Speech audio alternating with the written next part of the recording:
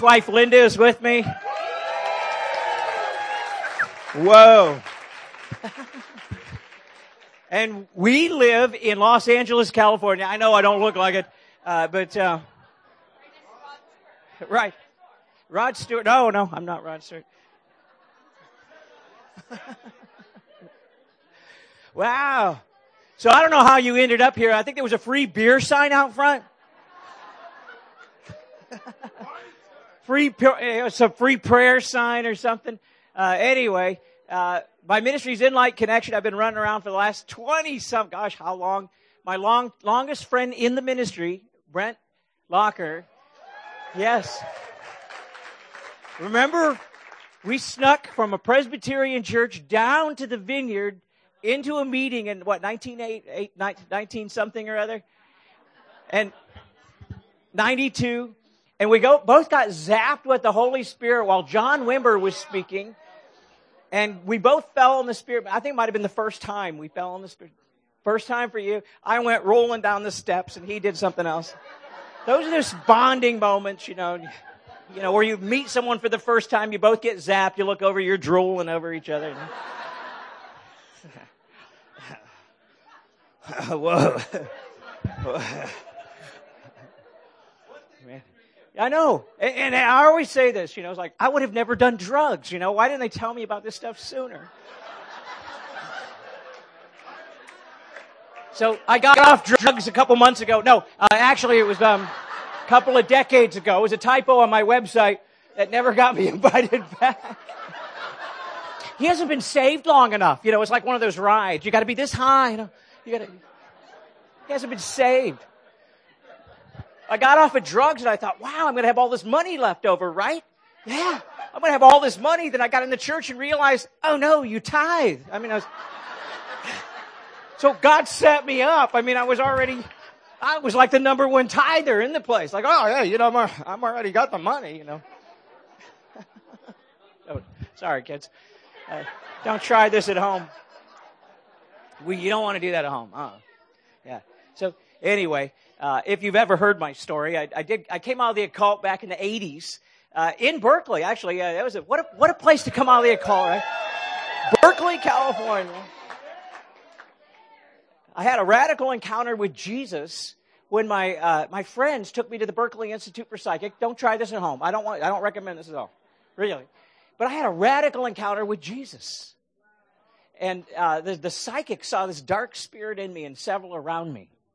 And I had been born again years before that, but I was backslidden and, I was basically working on my testimony, that, and it was preparing me for what I do now. Let's get my PhD. You know what PhD is, right? Prophecy, healing, and dreams. That's what I've got one.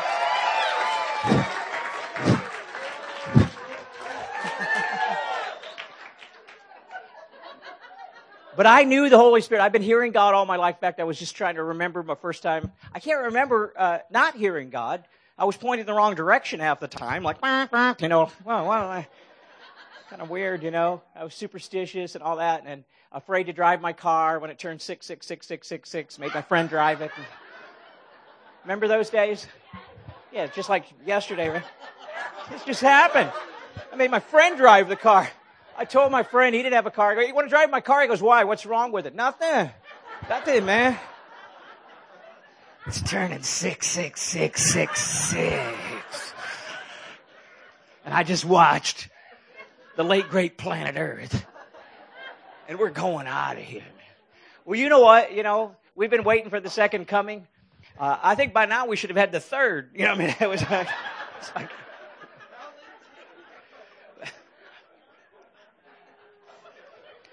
You know how they have the Jesus movie? I'm now in L.A. and we're prophesying into Hollywood and going into I'm not, just getting into places and telling them about God. I can't tell you where, or I wouldn't really be doing it because they wouldn't let me come back, right?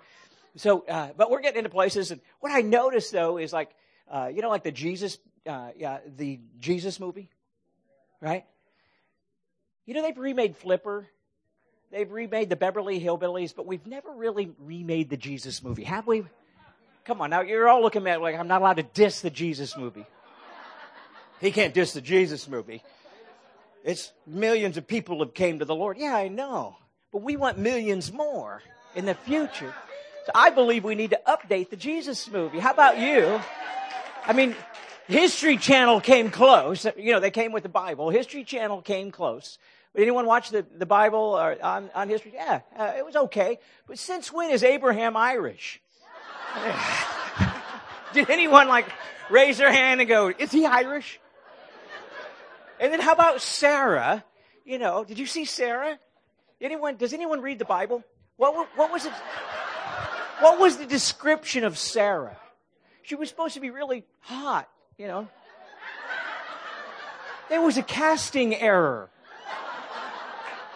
She was a little bit you know, the sheep warned, she'd been watching too many sheep out there. She just looked a little dusty, didn't she? I mean, I just wanted accurate. She's supposed to be hot. It's in Genesis. And Abraham's not supposed to be Irish. And then Turner Broadcasting about 20 years ago tried to get in on it. Did anyone see all those? They had the life of David, the life of Noah, the life of Moses. So they do the life of Noah. Do anyone remember these? The life of Noah starts out with Noah going off to get his nephew Lot out of... Thank you. Thank you. Is there a Baptist in the room? For those that are biblically impaired, Noah's nephew wasn't Lot. That was Abraham's. Well, you know, that slid right by everybody. So that's why I want to be a consultant to Hollywood to get the casting right. You know, Sarah should be hot. Abraham is Jewish. And then the Jesus movie. I mean, my goodness, the Jesus movie, you know, it was made a long time ago. And I mean, millions have come to the Lord. I love that. But it needs to be a little updated, in my opinion. They're a little stiff. They are a little stiff. You ever see the Jesus movie? Follow me, Jesus said. You know, it's like they drop their nets like, It's like the Night of the Living Dead all of a sudden, you know. What's wrong with updating the Jesus movie? We need the Jesus movie 2. He's coming back and he's ticked. The Jesus movie 3. He never came back. Now we're ticked.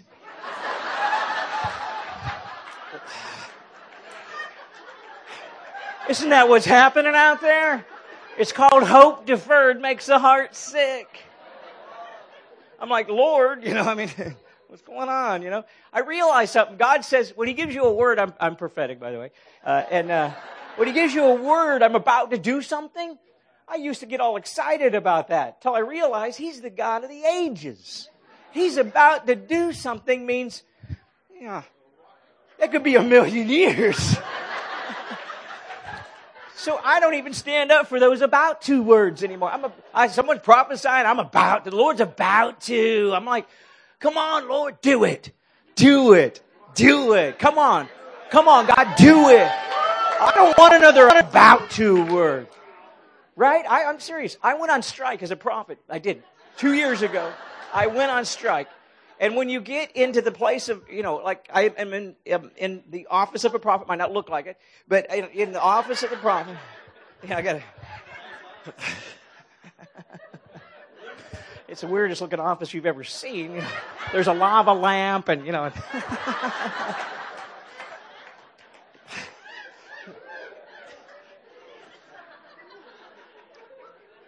But as a prophet, I just said, God, hope deferred makes the heart sick. People are sick from not really seeing the money, not really seeing the results. And I said it just 2 years ago. I stood up and said, you know, with all due respect, Father, I don't want to prophesy until you do something.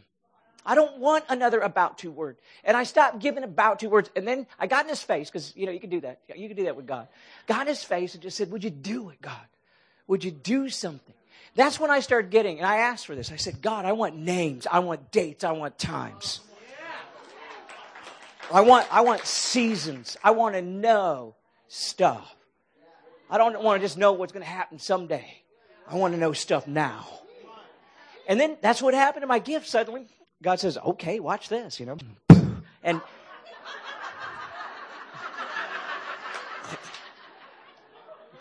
I told you I spray. Did I spit on you?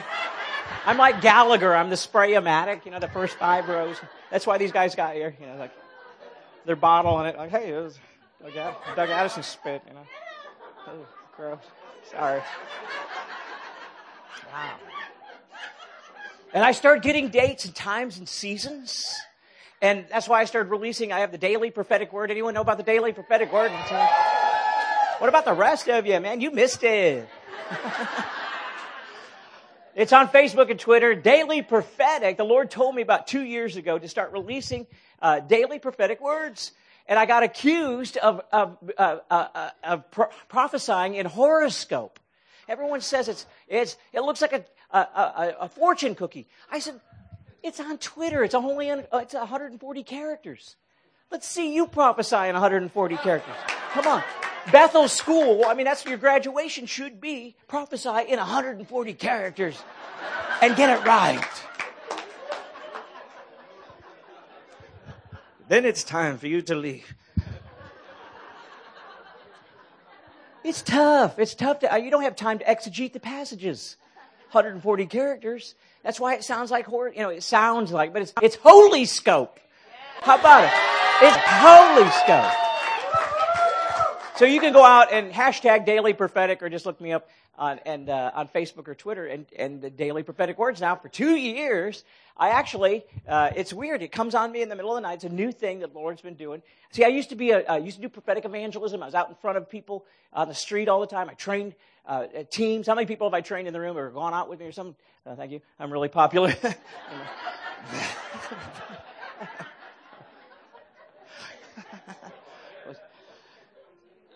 But I was used to being in front of people all the time. I could prophesy 100. I could give 100 words an hour. I know. I timed it once because I prophesied over a whole church of 500 people.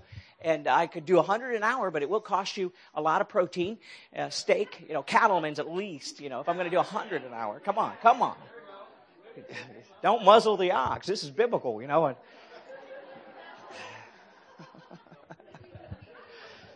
so I was used to being in front of people all the time, out on the street, giving words of knowledge, giving prophecies like that. See, out on the street, you don't have time to blow a shofar. I love shofars. Nothing to... We got the whole shofar section over there. I think we should invent things to make money for the kingdom, right? The Joseph anointing.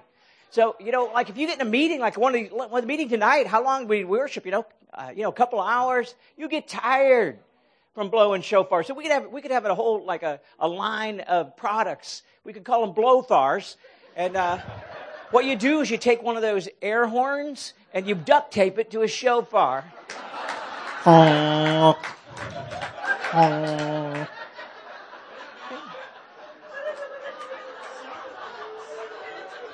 Have you been worshiping so long your lips cannot blow another shofar? We've got the blowfar.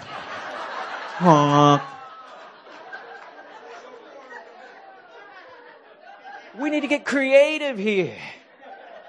How about you're worshiping too long? You can't hold your arms up anymore. We got the Aaron and her arm props.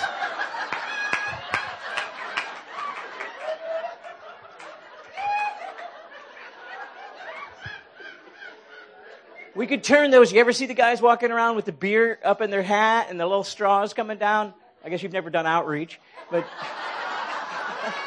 you've never been to Mardi Gras, I take it, or but they actually have hats at the swap meets with beers up there. We could put anointing oil and and go around shooting people like 20-footers,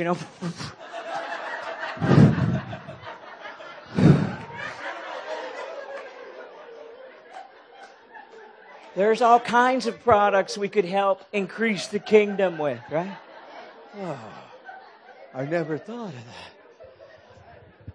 Worshipgear.com. We need to, especially, and you guys should have been on this website because they have these fold-out chairs, actually, that double as a Bible. You just come in. Hey, look, I got a chair. Oh, how about that? Anyway, Was I saved in my story yet? So, my name is Doug Addison. That's spelled A-D-D.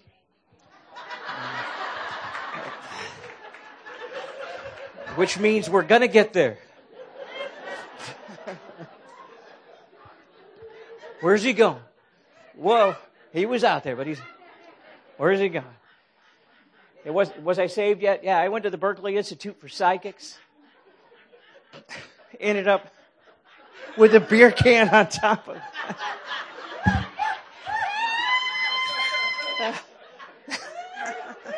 No one's getting it. What's he saying? Is he saved? Is this guy saved? So the psychic saw a dark spirit in me and several around me. And the Holy Spirit spoke to me and said, you're like the guy that Jesus talked about, that he drove the demon out of his house and it got 7 more and came back and overtook that house. And that was me. Back in the 80s. Came out of extreme darkness. That's what I call it. Extreme. Not deep. Extreme. How deep was your darkness?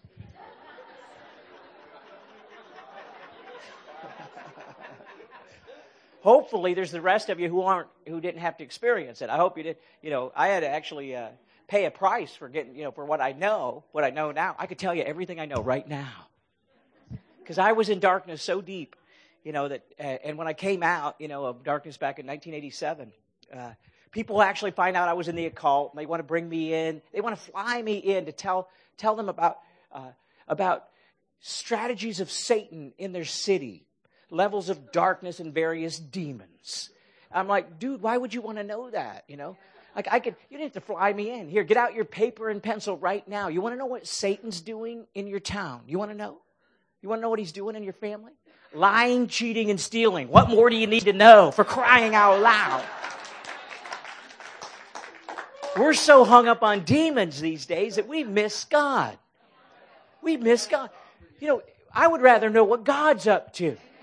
Times, dates, names, and seasons. Right? I don't even listen to demons anymore. You know why? They're liars. I heard one the other day, I'm going to kill you.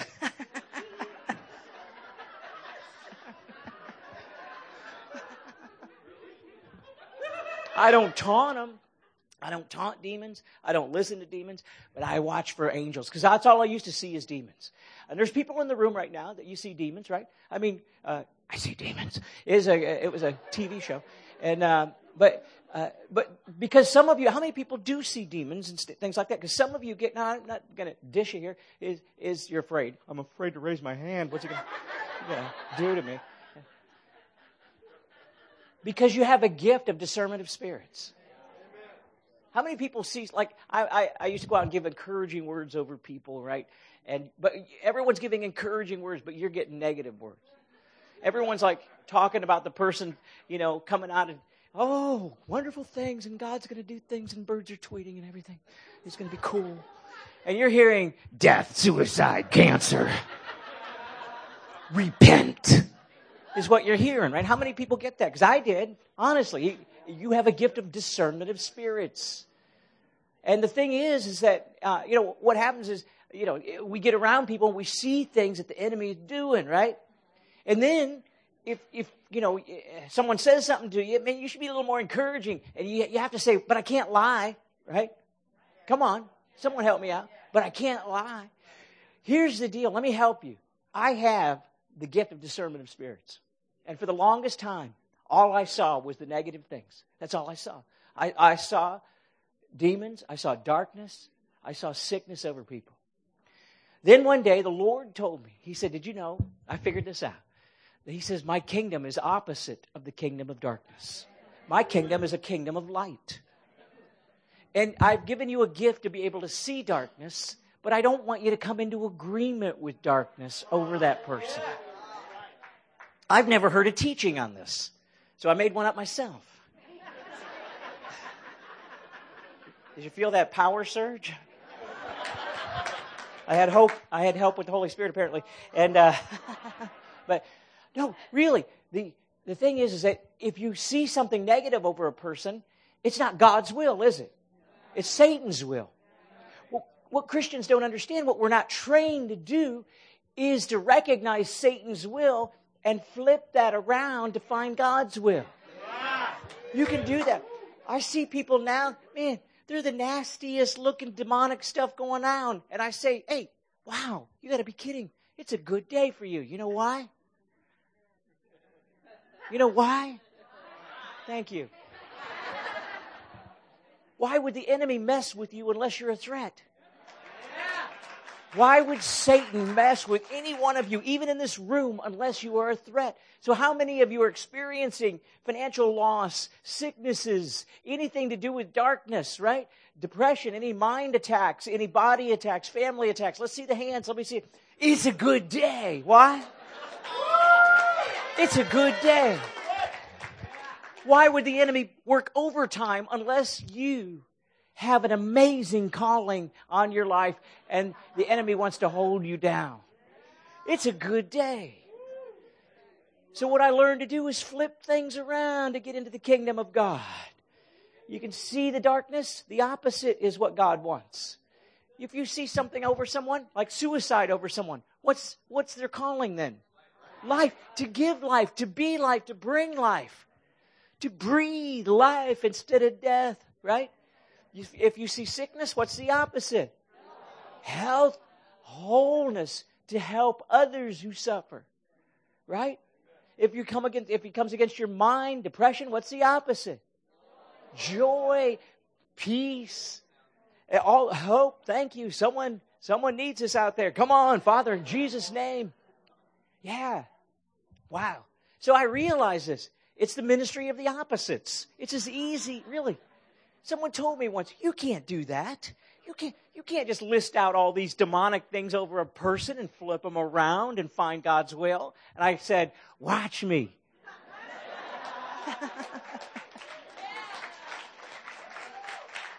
It's as easy as that. I mean, this is better than Easy Bake Oven and stuff, man. This is like, it's really easy.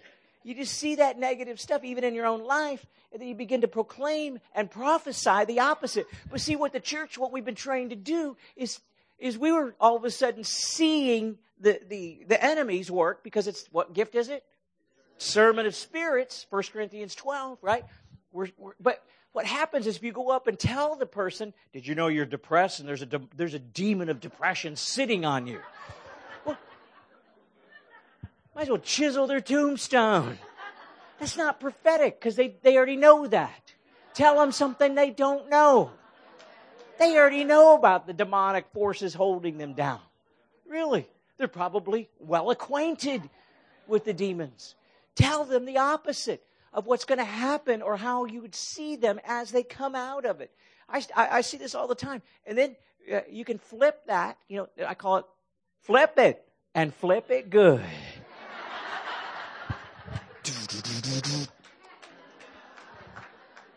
Crack that whip.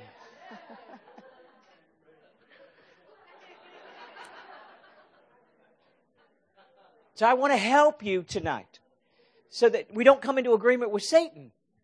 I mean, I still want to use that gift to identify things that people need nudged out.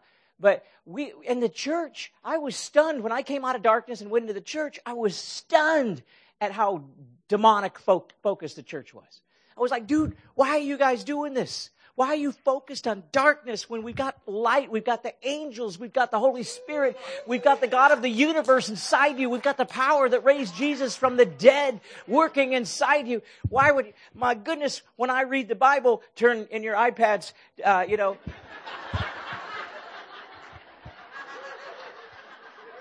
when I read the Bible, I don't see the Apostle Paul talking about how many demons are holding him down and what their names are. I don't see him say it at all. They really very little reference to the enemy. Very little. Jesus confronts him at the beginning, a couple times in the middle. I love the way he does it in the middle. Satan's always trying to kill him from the day he left the wilderness. Satan was trying to kill him over and over. If I redid the Jesus movie, I'd have more of those scenes. re-encounters with Satan, you know. Satan tried to kill him. People throw him off the crowd. He vanishes into the crowd. Do you realize it was a divine disappearance? He didn't vanish into the crowd. Suddenly, he was there, now he's not. Satan tries to kill him another time in a boat, and a storm comes up. And so what's he do? One time, sleeps in the belly of the boat. Next time, he walks on the water. He's breakdancing.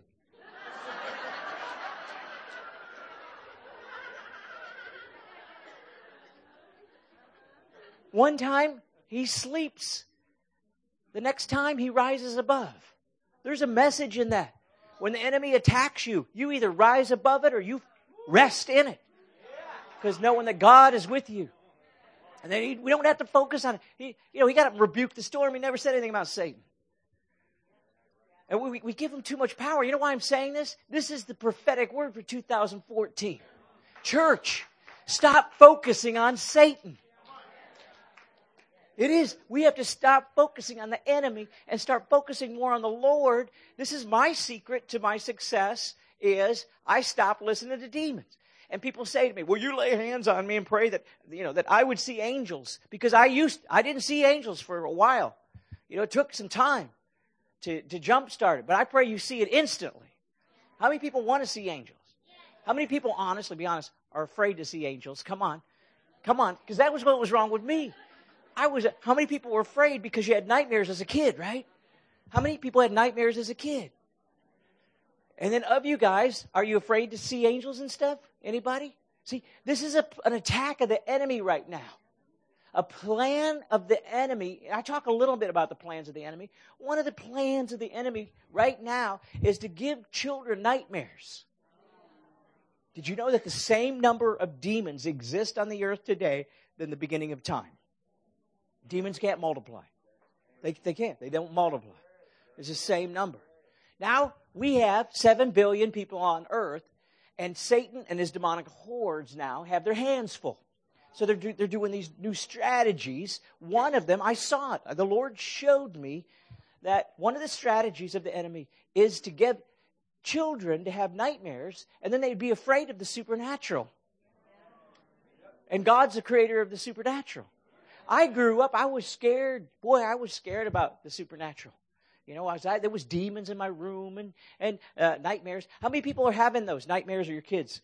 All right, well, let's just pray over them right now. Father, in Jesus' name, watch this. We don't even have to lay hands on you because there's an anointing here. Nothing up my sleeves. Watch this. Father, we pray in Jesus' name that those nightmares stop, those chasing and running dreams stop. Night terrors stop in Jesus' name. And Father, I pray that you'd release angelic encounters. Angelic encounters all over this room. Angelic encounters. Angels, are they not ministering spirits sent to minister to those who have an inheritance in the kingdom? Come on. And then the church got all wigged out over angels. Did you know that I came out of New Age now, and I'm a missionary to the New Age? And did you know that the New Age think I'm Christian, and the Christians think I'm New Age? Does this happen to anybody else? You start doing the things of God, people are going to think you're weird. Right? Really, they will think you're weird. And you know what? I just want to say, I'm going to release a prophetic word. It's okay to be weird.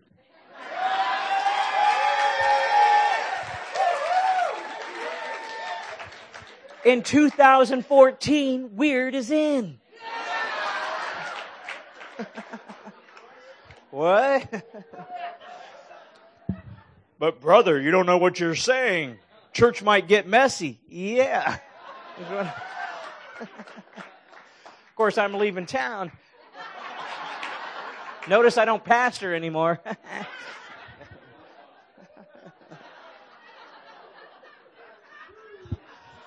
I'll just tell you about it. I don't know how to pastor it, Yeah, we did. We pastored weird for a while, Linda and I. In fact, our ministry teams, we would put Looney Tune stickers on people, and if you wanted prayer, find a Looney Tune. That was weird. We were outside the box back then. Remember the Teletubbies? Anyone remember the Teletubbies? I mean, it was a big stink over the Teletubbies. I mean, like Tinky Winky was gay. He's a teddy bear. Am I getting out there too far? So in 1998, in the big stink of the Teletubbies, and the grand opening of our church in Kent, Ohio, we had the Teletubby full-life costumes out front of our church, handing out free sodas and stuff.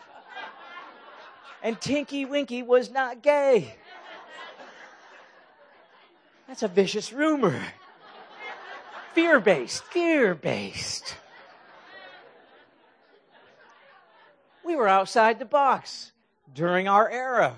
I mean, that was so cool. I mean, you drive by, of course, someone threw eggs at us, and, it was a church. Christians. It was Christians doing it. It wasn't the New Age or anything like that. The New Age came down to join us. Whoa. What's up with the Teletubbies, What's that weird feeling in here? Why am I hot, cold, and laughing and crying all at once? The Teletubbies? No, it's the Holy Spirit. Whoa.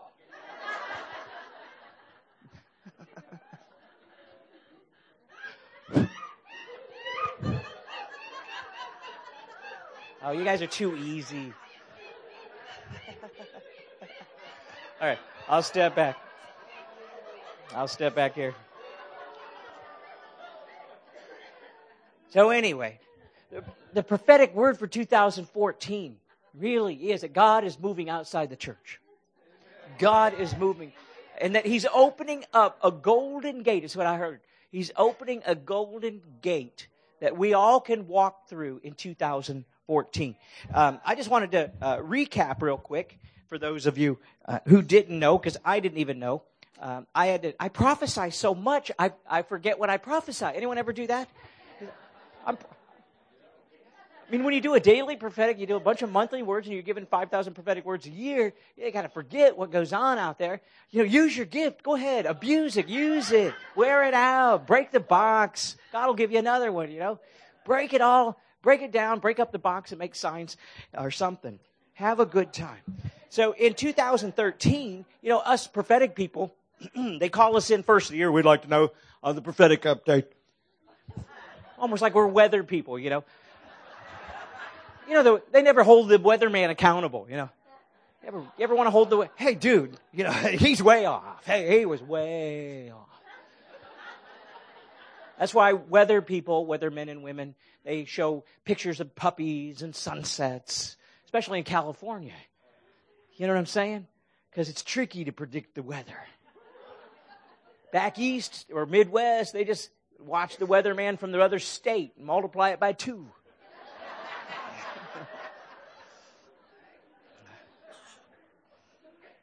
Depends on what state it is. But God's doing something right now. He's changing things around. In 2013, I had prophesied that it was the year of Proverbs 13:12. It was a year of hope deferred, makes the heart sick, but a longing fulfilled is a tree of life, right? Well, God told me to prophesy it in the message. The message says this: unrelenting disappointments leaves you heart sick, but a sudden good break can turn life around. How many people got a sudden good break this year? Anybody? Come on, let's see your hands. All right, let's say, hey, I'm pretty accurate. A sudden good break. We got one. Most people got them, but they don't know they got them. If you don't journal every day or track stuff, how do you know what you got? I didn't even know I'd prophesied this till I went back to my journal. Really, I journal every day. And you say, well, what do you journal about? Well, I don't know. I'll do a bullet point and just write something. You don't have to have some profound thought to put in there. Just write whatever's going on. I'm in Pleasanton, California. Yeah, that was it. That was the journal. You're wondering more. That's what I put today. I just put a bullet point and said, I'm in Pleasanton, California. And then tomorrow morning, I'm going to wake up and fill in yesterday with what happened. I'm telling you a secret here. This is how to grow in your prophetic gift. Fill in the details from yesterday, tomorrow. Journal from a future standpoint, and then it's deep. On today, all I did was bullet points. I'm speaking at this church on a prophetic thing, blah, blah, blah. A little bit about my health, But one thing, don't put in your journal, don't track your sins. Don't, because, they're under the blood. They're erased. Right? Don't grumble. Don't grumble in your journal. I want to help you out for 2014. Begin to look for the goodness of God, and you will find it. And it will find you. If you look for evil, it will find you. There's a Proverbs that says, if you look for evil, it will find you. You want to search out for good. Let the good find you, because that's what we're up against coming into the new year. So on February 3rd, Sunday, I tweeted, I couldn't believe I tweeted this, because the daily prophetic words, I don't know if you know this, but I get them maybe, sometimes I get them like 3 weeks in advance, sometimes a month in advance. Other seasons that I'm in, I get them a week in advance. I don't even know. I just wake up, and when the daily prophetic anointing words, daily prophetic word anointing is on me, it's usually 3 in the morning, which I do not get. I'm a musician, and I do not get the 3 in the morning stuff that God does. I don't know about you. But I get up and I just start doing the daily prophetic till it lifts off me, till it gets heavy, and it doesn't come automatically. I don't try to push it. But usually it's 3 weeks or a month in advance. But February 3rd, 2013, I tweeted this. In fact, I was shocked. I don't even remember tweeting any of my daily prophetic words, because I get them way in advance, right? I don't even think about them. So I actually go to Twitter to hear God on my own daily prophetic words. I do. I'm shocked as anybody. Anyone ever get a confirmation off of one of those? Come on. Yeah, you get a confirmation. That's what they're made for. And not every one of them will speak to every person, but somewhere along the line, something's going to happen. And so I remember someone sent one to me. They retweeted one. I'm like, wow, who was this, man? This guy's good. I should get him to pray for me. I'm like, oh, it was me. I'm serious. That did happen. Right? Someone retweeted one of my words. I thought, hey, they're stealing my words. No, it's a retweet. Oh. I'm kidding. JK. So on Sunday, February 3rd, 2013, the morning of the Super Bowl, which I didn't even know when I tweeted this, I tweeted, a prophetic sign from God will be seen around the world today.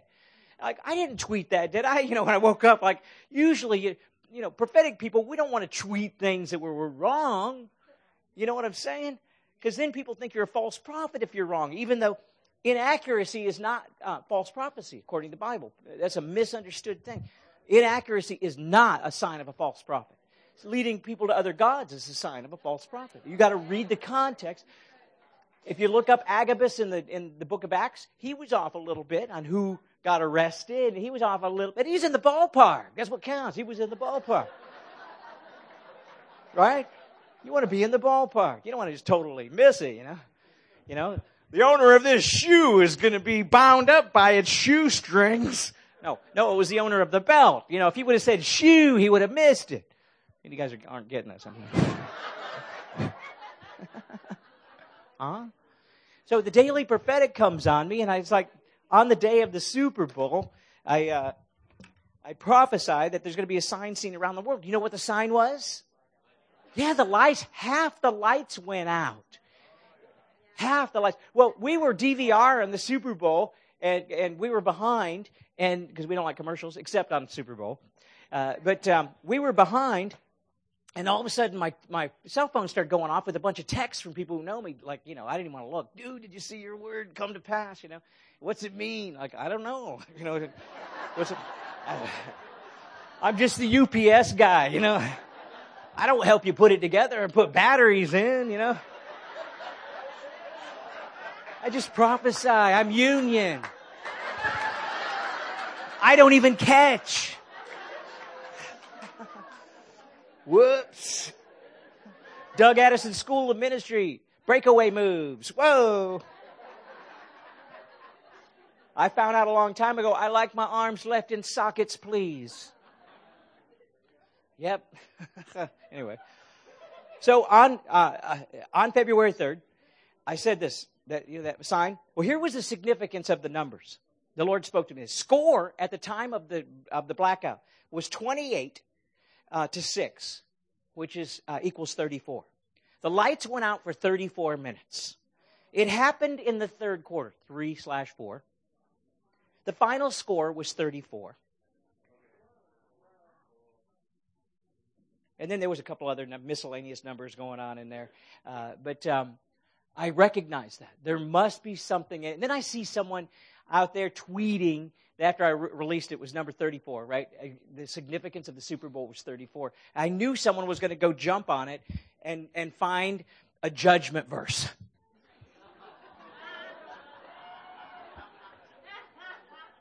Yep, Isaiah 34. I knew it because it happened in New Orleans and God is ticked. Well, guess what? It wasn't Isaiah 34 at all. The Lord told me, He says, no, it's Ezekiel 34. And if He was mad at anybody, He was upset at the church. Ezekiel 34 is about the shepherds who have not allowed the sheep, the weaker sheep to come. And I prophesied this, not anything against pastors at all or anything against the church, but that we would be able to see this time where we're going to see amazing movement of God. But I want to tell you, judgment comes to the house of God first. It always does. And it comes to myself. I tell you, when I get a word from God, I let it search me. When my staff and I, when we hear the Lord, the first thing we do is repent of the thing we just heard. Whether it's for me or not. I repented of the very thing that I just heard so that Satan can come, but he will not find anything in you. Because there's probably not a person in the room that's spotless. Jesus said, let the first person without sin cast the stone. And that you must repent of the things. If I get a prophetic word about, anything about the Jezebel spirit or control or God wanting to judge anything, what do I do? What do you do? What do we do? Repent. We say, God, I pray that nothing would be found in me. If you could reveal it, if it's in there right now. In fact, we pray this every day. Show me what Satan doesn't want me to see. Cleanse my heart. Show me what Satan doesn't want me to see. And so we repent first. That way you'll have authority to deal with it. And then you don't want to blow people away. The prophetic's not all about, hey, watch this. Yeah, I got a word all right. Repent.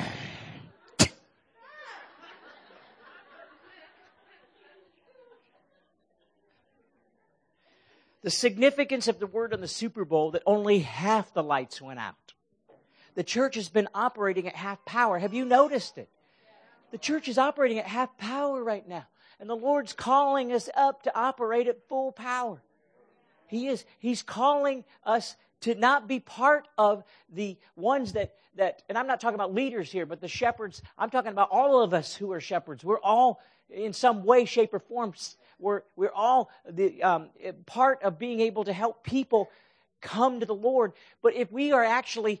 and this is what the Lord showed me, is if we are causing people to not be able to come to the Lord, get in their way, judge them, or do something that's damaging them, then we could be guilty of that, And it's happening today. People don't realize what I'm saying until I start talking about the details of it. Because I begin to see a move of God happening. I was a missionary. I've been a missionary to people in the New Age movement. And when we first started out, they told us we couldn't do that. You can't do that. You can't go into New Age events. You can't go in there and do that stuff. Well, we found out that God could do it. God would fill. There's a move of God. There's an amazing a movement happening at Burning Man, at these places that are evil. There's moves of God, but they won't come back in the church.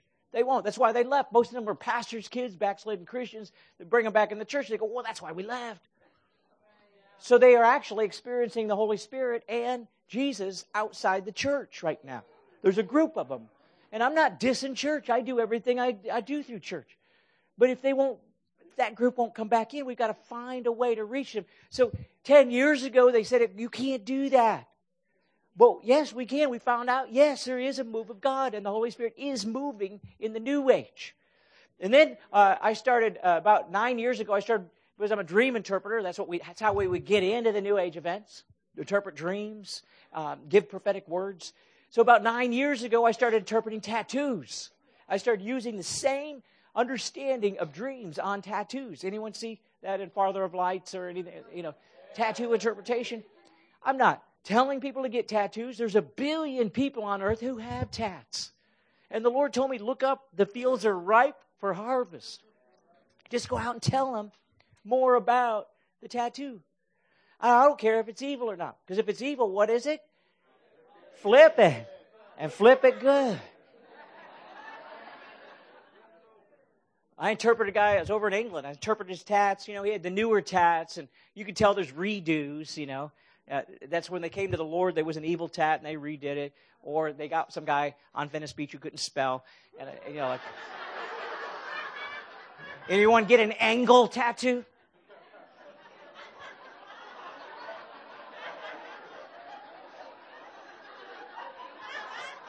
Get your money back. The Doug Addison guide to tattoos is make sure they can spell. What's angle? It's angel. It's angel. So I started interpreting tattoos, but I couldn't come public with it. The Lord, when the Lord told me to come out with it in 2010, I go, I'd been in the closet. He told me to come out of the closet, and I don't mean gay. That's what he told me. I want you to come out of the closet with tats. I go, wait a minute, we take offerings. They read Leviticus 19:26, 28. And he says, no, I want you to come out with it.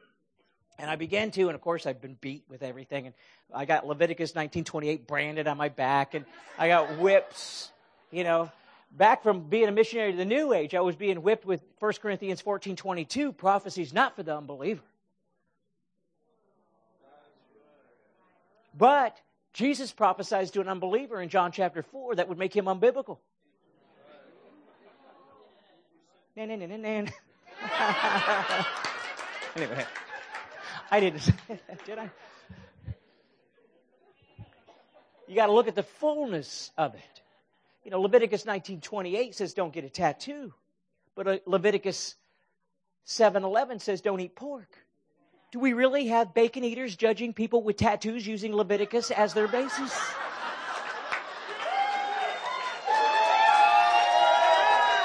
I'm just saying. It means I'm not going to prove it theologically. I'm not saying get a tat. But I'm trying to build the bridge with the generation that doesn't understand tattoos with the people who do. And I'm trying to get it to where we can get into a place where we can actually prophesy over tattoos. It's so much fun. And I became the tattoo prophet. How cool is that? That's what we're doing in Hollywood now. Working on a show called The Tattoo Prophet. Because, they wouldn't let me go on, want a reality show. They wouldn't let me be the L.A. prophet. Even though I'd like to be. They have a Long Island medium. Why can't we have an L.A. prophet?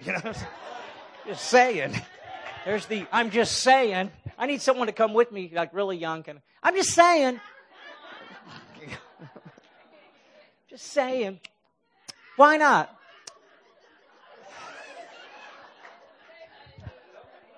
But I changed it one word instead of L.A. prophet, changed it to tattoo prophet. Like, whoa, totally. We get a show.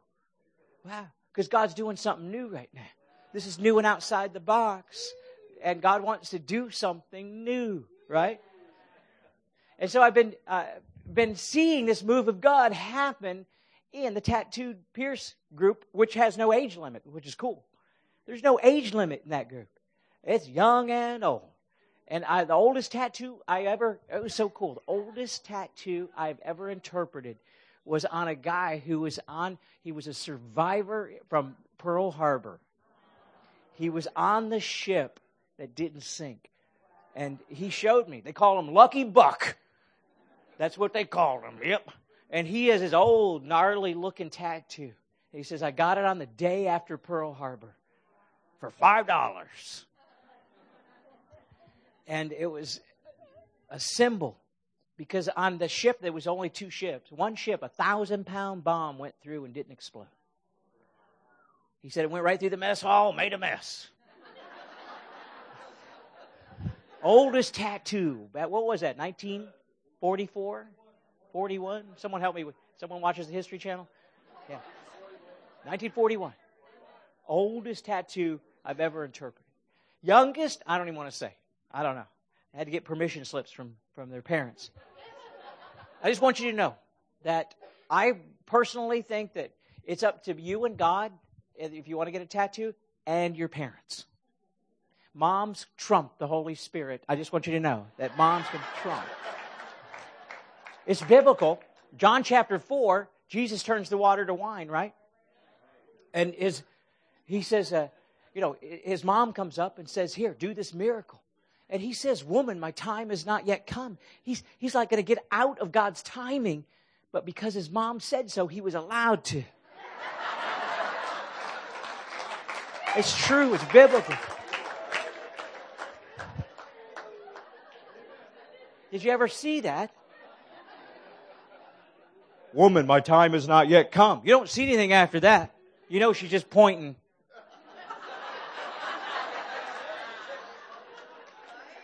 Here's my question. Why did they run out of wine after Jesus and his disciples show up?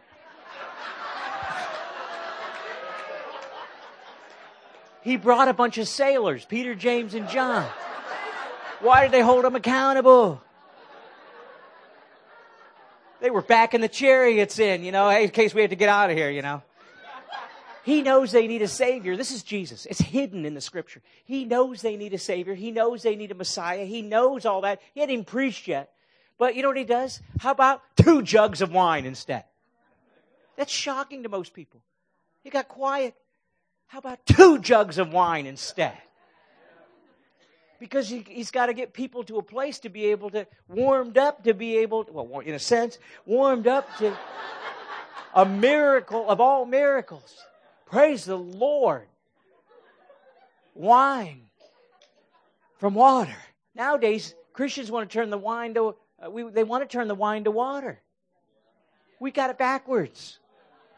That won't work over in England.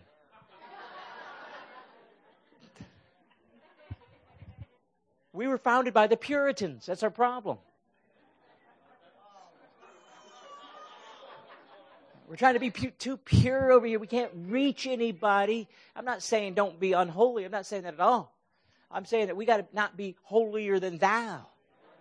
That we got to be able to communicate with people. We got to be able to touch people. Because God's doing something outside the box right now. 2014 will be about touching people outside the box. And the Lord told me, He said, my agenda for 2014 is the outcast.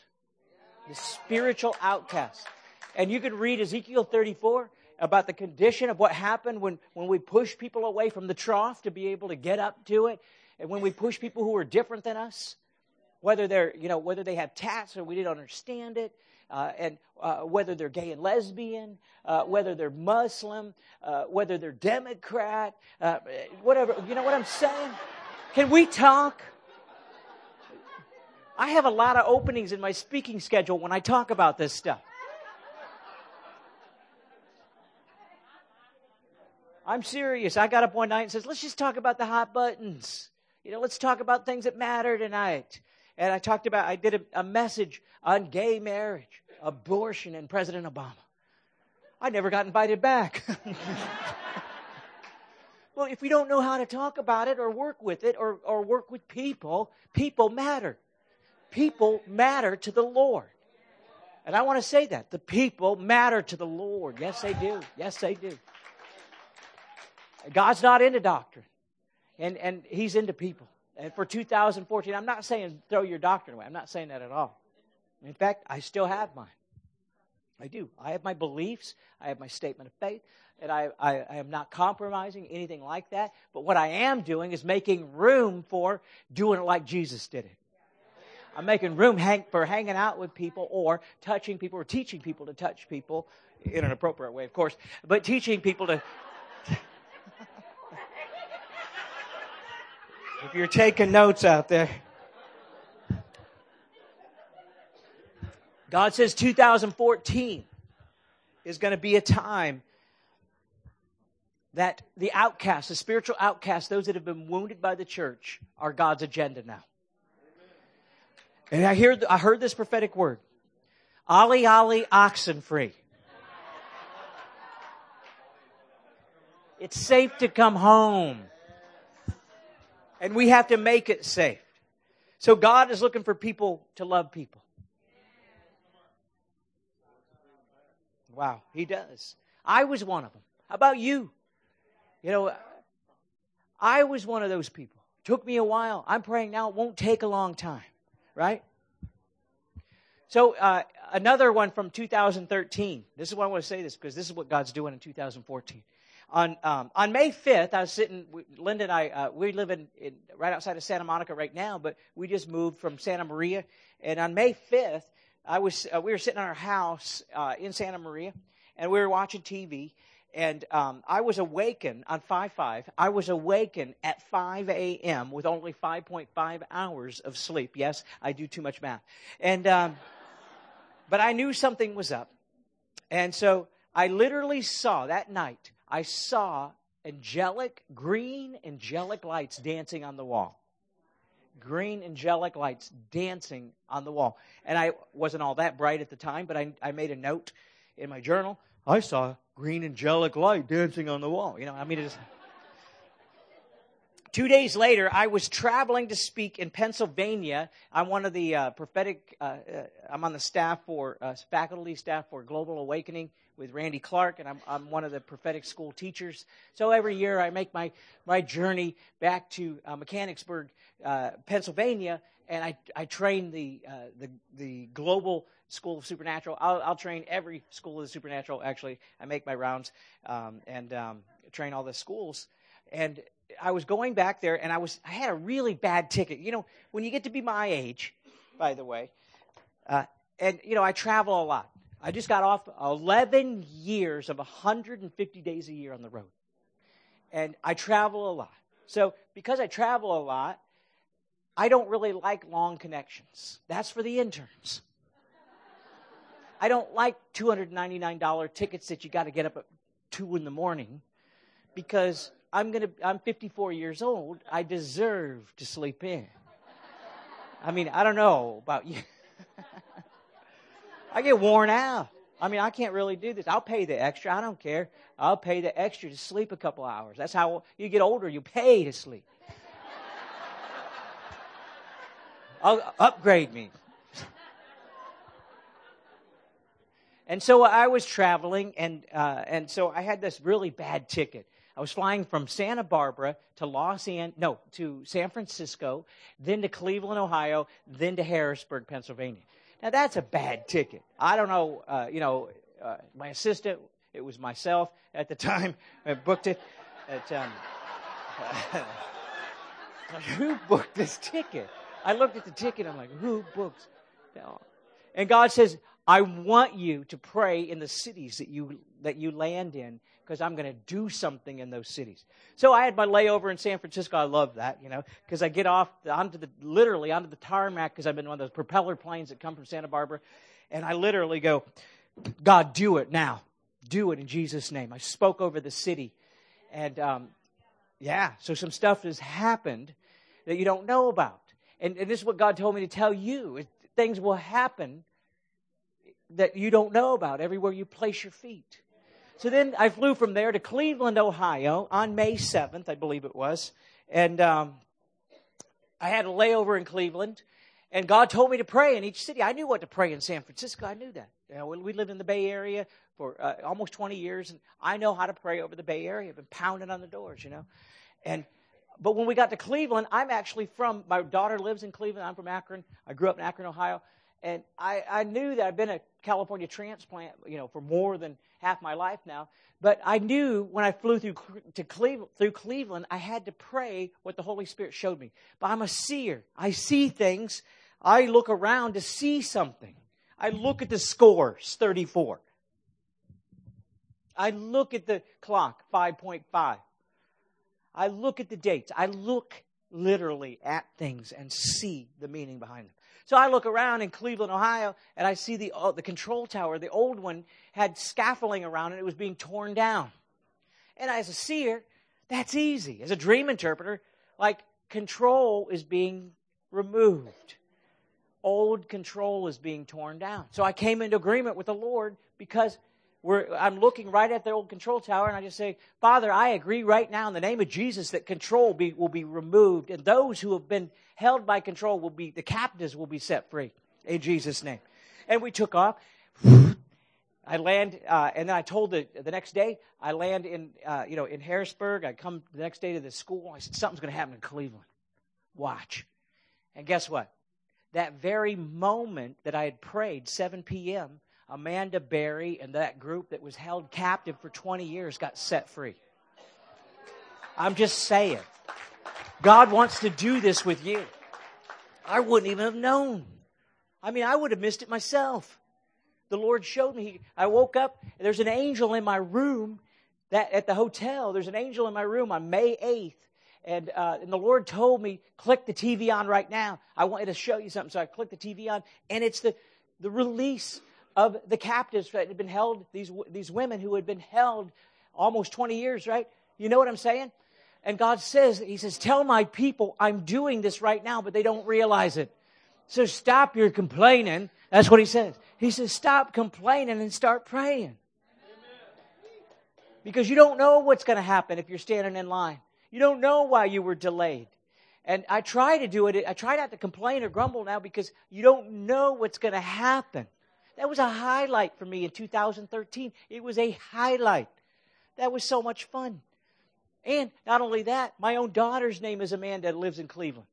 And God spoke to me and said, my own daughter's going to start awakening more to the Lord as a result. Because I prayed over another one, and it's going to be a pinball effect is going to happen right now. And sure enough, my own daughter she called me up, she's 29, she called me up and says, hey, Dad, I'm getting those things that you have.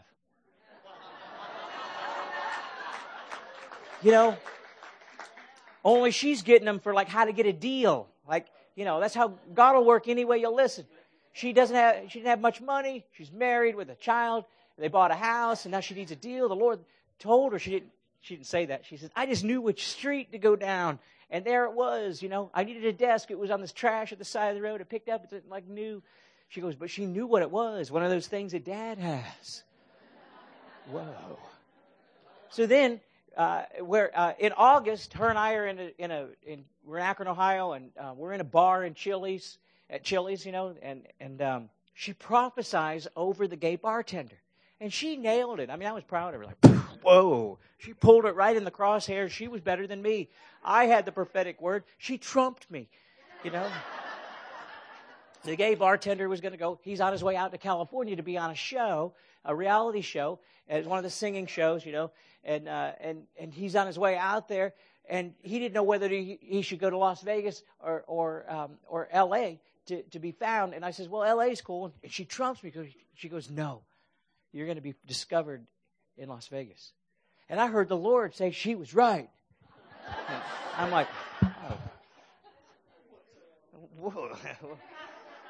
So we had a moment there. And then she turns to me, because I know for my show, I don't have any tattoos yet. How can you be the tattoo prophet without tattoos? It's like I'm a missionary, but I don't go anywhere you need shots.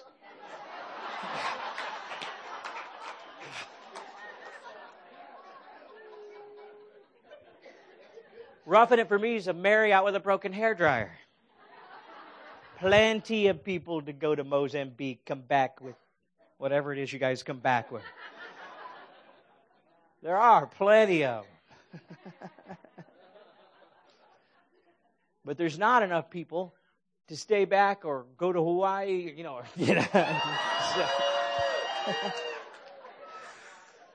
live in Santa Monica. You know what I'm saying? I'm just saying that we need all types to reach all types, right?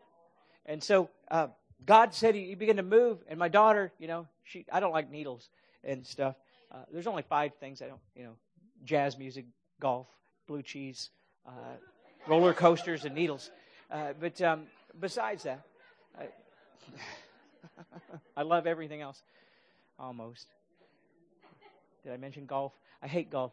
Anyway, but what happened is my daughter says, we got to get like matching tats. Because see, I was going to get a dolphin. My first tattoo is going to be on the show because I'm the original flipper. Flip it. I flip it good. I was going to get a rainbow dolphin. First, I go in because I have it all planned. I've got my shows. I'm thinking about them. I was going to get 8 dolphins, right? In a circle for new beginnings. Some guy looked at my bicep and goes, dude, you might want to stick with one.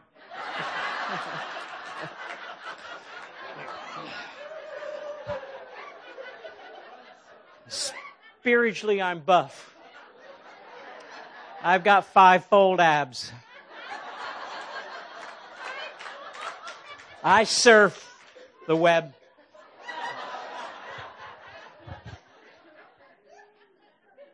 So I was going to get my dolphin, but my daughter says, this trumps it all. She goes, Dad, let's get tats together.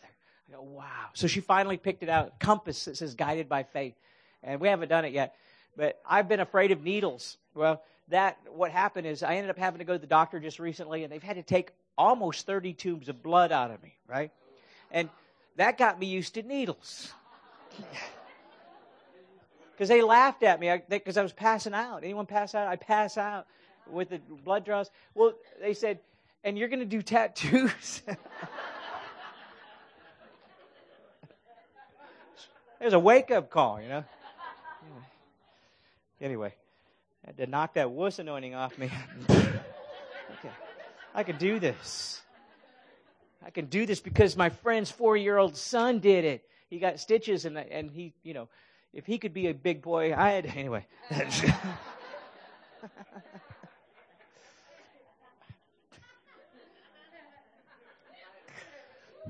So God is moving in the tattooed pierced generation, in that group. God is doing something new. He's doing something new right now in the new age. And I knew that God told me that there would be 3 moves of God that I would see. I'd be part of personally. There's probably more. But as an evangelist, I would be part of the new age. And I didn't know this back 10, 12 years ago, but I would become a missionary to people in the new age movement. And now, we're seeing that happen everywhere. Also in the tattooed and pierced, I'm seeing amazing stuff. There's some good folks, and there's some good kids. They're all ages. Good. They might look nasty, Some of them are. But there's some really good spirited people, and especially when you pull it out of them, right? And the third one the Lord said that I'd see in my lifetime, I'd be part of, is the gay and lesbians. And, I've mentioned this before, and I've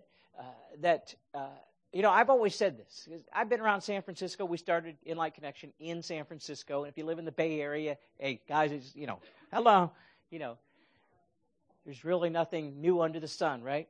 And I've always said this. I've met gay Christians, and I believe that you could be a Christian and be gay. I will say that because God loves everybody. Can we just talk, right? Come on.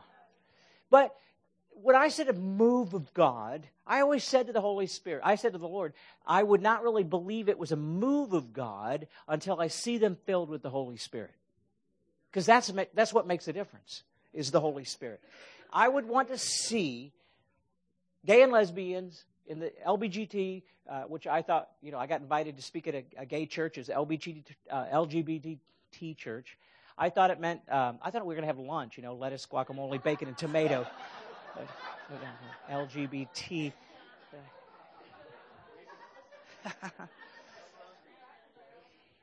Yeah. But God began to move. I was saying this. I won't believe it till I see Him filled with the Holy Spirit. And then just 2 years ago, I got invited to speak at a international gay church conference, and they'd been reading my words on Elijah list. Now, how cool is that? First of all, I was amazed that they were reading my words on Elijah list. And they said, would you come in and prophesy? Well, it's easy for evangelists. It's easy for us. Because you know what I say? I say, I'm not your judge. That's how you get, people say, well, what do you say, when you get in there? Well, If I was going to go to an AA meeting or, even if I was going to go to a bar, I wouldn't walk in and say, hey, everyone's got to stop drinking now. You need to repent of your abomination of alcoholism. Walk into places, where there's adulterers or pornography. Excuse me, everyone in here needs to repent. Listen to me. Listen. You can't be a believer. We don't do that with anybody. But with one group, we do. I'm just saying. So God spoke to me. I'm just saying it means I'm not proving anything theologically here. It's all experiential. But God spoke to me. He says, I want you to go in there and prophesy and love. He says, I want to show you something. So I did. Linda and I went, and sure enough, we get in there. And I was expecting, I'm going to, prophesy and do some stuff. And it's easier for me as an evangelist, And I said, actually, the whole question never came up, When we first got in there, I was blown away. Stunned is what the word was. Because many of them in this particular meeting were filled with the Holy Spirit. And that's why, oh my. Let me hear a gasp. That's what I said. That blew me away. Now people are saying, how could it be possible? I don't know how it could be possible. I'm not a theologian. I'm an evangelist. But sure enough, Linda and I both, we went back to the hotel that night. I stayed up all night. I kid you not. I stayed up all night searching the Scriptures. And I know that there's 3 verses in the Old Testament and there's 3 verses in the New. I searched and searched and searched, and it still didn't make sense. And it still doesn't make sense according to the Bible. But these guys were filled with the Holy Spirit. There was evidence of the Holy Spirit. There was healings happening. There was the presence of the Lord. There was all kinds of stuff happening. And they were most loving group. And now I'm not justifying anything. I'm not trying to compromise or justify. I'm reporting what I saw. I did. I reported. And the Lord spoke to me while I was there.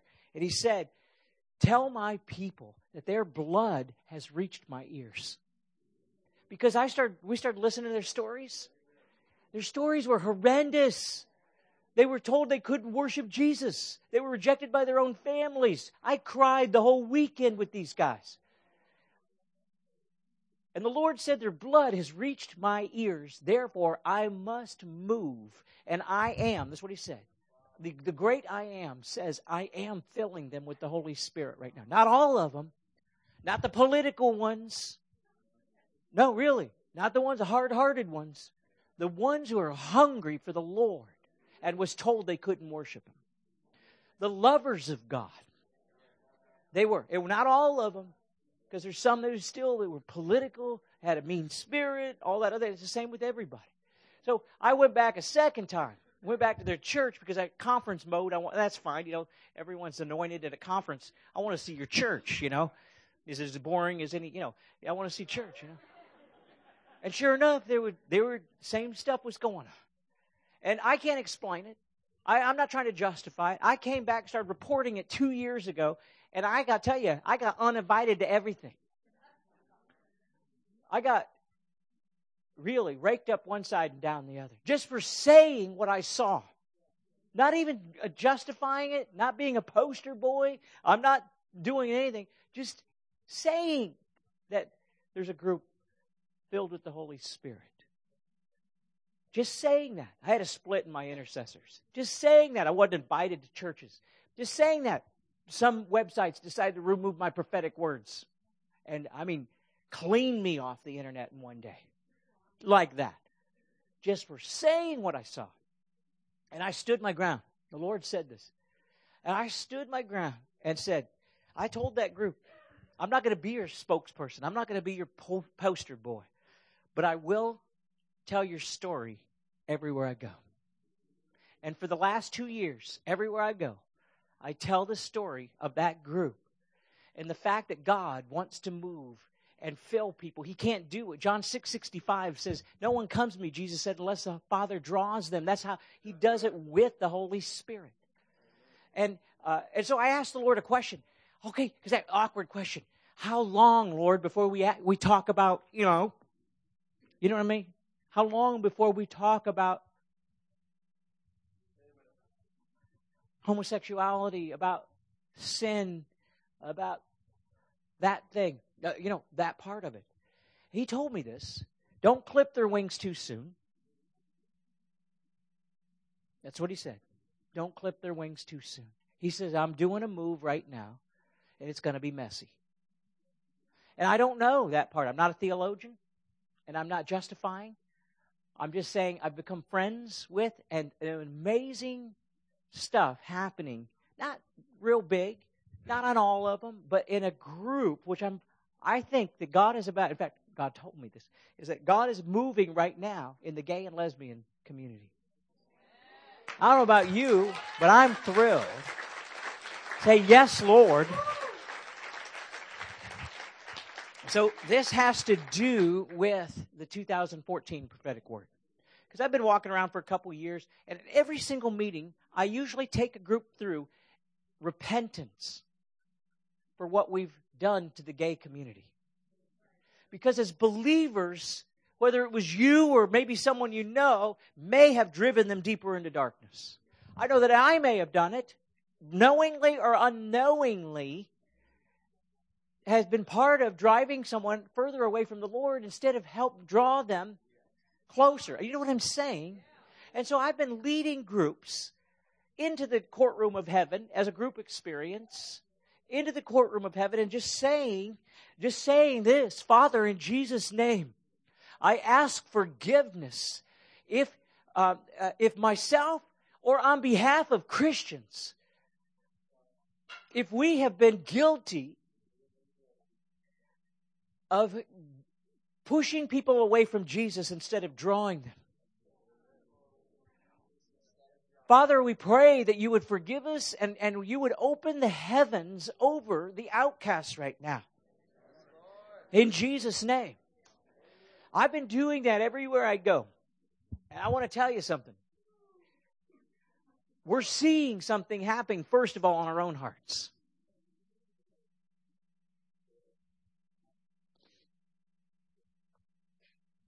My heart was broken when I saw the destruction that was going on. See, I don't have to drag you guys through this much because you're in the Bay Area. I did this in Birmingham, Alabama, and got away with it. I do it everywhere I go. You feel the presence of the Lord here right now? Yes. The presence of the Lord is here right now. I'm not going to make it the focal point of my message tonight. I'm just going to say that God is doing something in the outcasts.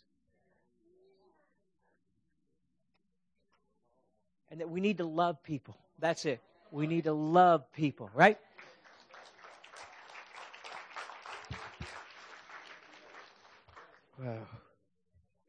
Wow. So the prophetic word over 2014. I've been saying a few of them. Recap 2013. But I got this word. That God is going to open a golden gate. And I've been praying over San Francisco for a long time. Used to live on the peninsula. Cried out to the Lord on a regular basis. Moved to San Francisco in 1984. And we've been part of doing stuff.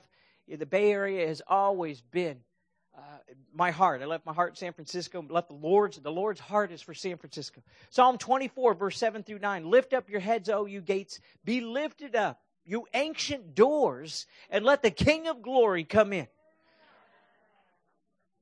God is going to release something here with the ancient doors, with something from the mystical side of himself. New things that we're going to start seeing, like dreams and visions. Like being able to prophesy and it happens. Instead of waiting and waiting and waiting. And every time I come through here, I get words that happen. 2 years ago, I came through and said, I got back home and I heard the Lord say that something was going to happen around Candlestick Park. And I released a prophetic word on it. And sure enough, 2 weeks later, on Monday Night Football, the lights go out. That the whole world could see. And that was part of the prophetic word. And I've been coming through prophesying, and I keep pushing at that door. It's like I keep coming, not just be others, but I keep kicking at that door and nothing happens. I come back a year later, it's almost like, what was I here for then? Why did I prophesy? What was happening? And it's like we're pounding on that door. But the Lord says that it's about to open. The gates are about to open. Lift them up, you ancient doors, and let the King of Glory come in. Father, we say this right now. Open the gates over ourselves. Open the gates over the Bay Area. Open the gates over our families, over our houses, the ancient gates. Open them up over our finances, over our children. Father, open the ancient gates up in the name of Jesus, that the King of Glory may come into our life in a greater level. Yeah. And you know what? Here's the thing. That I just heard it yesterday. You know, as a seer, I get here and I turn the news on, and I'm on the phone with my intercessors and my staff, and we're praying yesterday. And it's the end of. It's been the worst drought on record in San Francisco. Worst drought on record. God wants to break the drought in the name of Jesus. Tonight through Friday, starting the highest tides, they're called king tides, King, the King of Glory. These are called king tides that get up to 7 foot, which is perfection. That God is going to do something right now. He is doing something right now. And did you know that I also heard this, is that the burn restrictions have been lifted. I'm just saying, we can get a fire going here in the name of Jesus. Everything's looking right. So this is going to be a year as we enter in tonight. We're going to enter in to opening the gates over ourselves first. Revelations 4:1. After that I looked, and before me was a door standing open in heaven, and a voice that I had first heard speaking that sounded like a trumpet said, "Come up here, and I will show you what is to take place after this." And Father, we just say this, that we could come up here. Show us what's going to take place after this. That's the prophetic anointing that's going to increase in the name of Jesus. Is this thing still on? I've got my Mighty Shofar app. If you don't have an app yet for a shofar, hold on. Let me do mine. I got to do mine first. Because you don't always have a shofar. So, I got my Mighty Shofar app right here.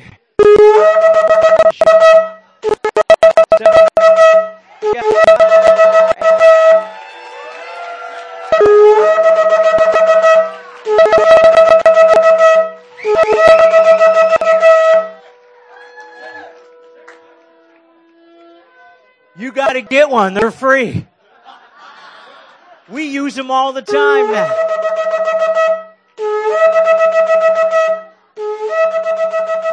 We declare and decree right now open heavens, open over the airwaves, open over your smartphone.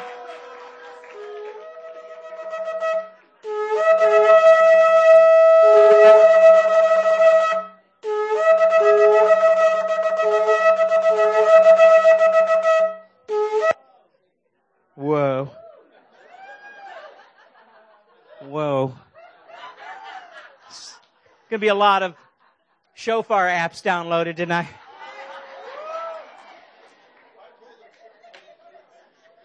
We use them in our prayer calls.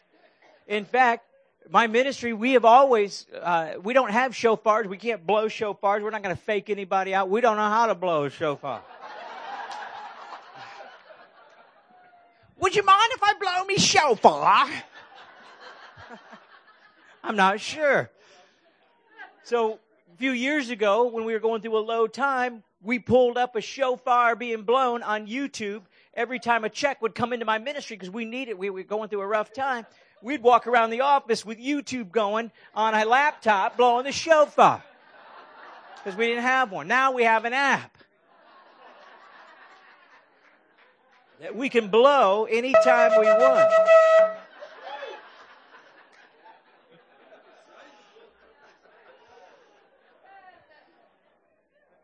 And unlike here, where you guys know how to blow shofars, I go to places where they don't know how to blow shofars. You know what I'm saying? Wow. So, Father, I thank you that you're doing something new. Isaiah 43, 17 and 18 says, behold, I do something new. Do you not perceive it? I'm making a way in the wilderness. I'm doing something new. Forget the former things, the Lord says. Now, the Lord told me that 2014 would be about, by the way, this is my first time I've ever done a New Year's Eve meeting. I've never done one. Prophetic meeting. I've done one at my church as a pastor, and we played music and ate. But never done a prophetic meeting. And the Lord told me to do one this year. We just moved. I don't have my staff is virtual. My shofar is virtual. And my wife's not, though. She's right there. But we don't really, our office is in Santa Maria still, but we live in LA. And we're just taking the ground there. The Lord says, I want you to do a New Year's Eve meeting.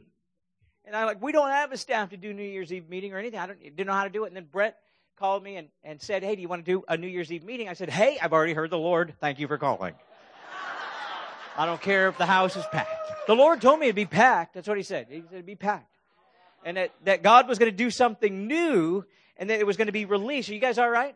You still? Yeah. All right. Hey, you said, all right. Well, here was, I got a download last week. In fact, 'twas the night before Christmas. Did you know what the night before Christmas is?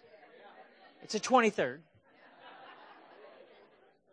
'Twas the night before Christmas. I heard the Lord. I mean, it was like a dam broke loose. And because I had been hearing God regularly for other things, but I hadn't got the 2014 word yet, And Elijah List is calling, everyone's calling. We need the 2014 word. I haven't gotten it yet. I didn't want to tell them, And, pressure on the prophet, Whoa. I haven't gotten it. God's going to do something new. I don't know what it is, but that's what we say, prophets. We say that. He's doing something new. What is it? We don't know. We'll be back. We went through a season of that with prophets, showing up because we were kind of at a lull there for a while, And so, that's not me. That's my shoes, by the way. I can make it now. These are new shoes. Sure they are, buddy.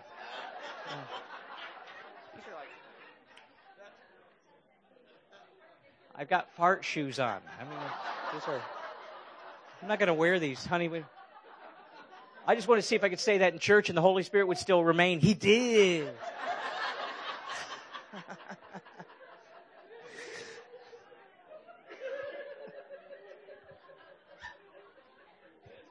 So on the 23rd, I got the word. And the Lord said that, he says, I was kind of stunned when I heard it. He says, I was doing things, what the Lord said. The Lord says, I was doing things in 2009 that got sidetracked, that got held back. And I'm like, they're late. I knew that. I knew the Lord was late because we're always waiting on him at church. Right? We come into the church, I go over, that awkward moment of silence. You bring a friend, and the friend's not a believer, and I go, how come everyone's silent? We're waiting on the Lord. Is he late? Because, dude, I'd fit in, man. If the Lord's late, we could be late too,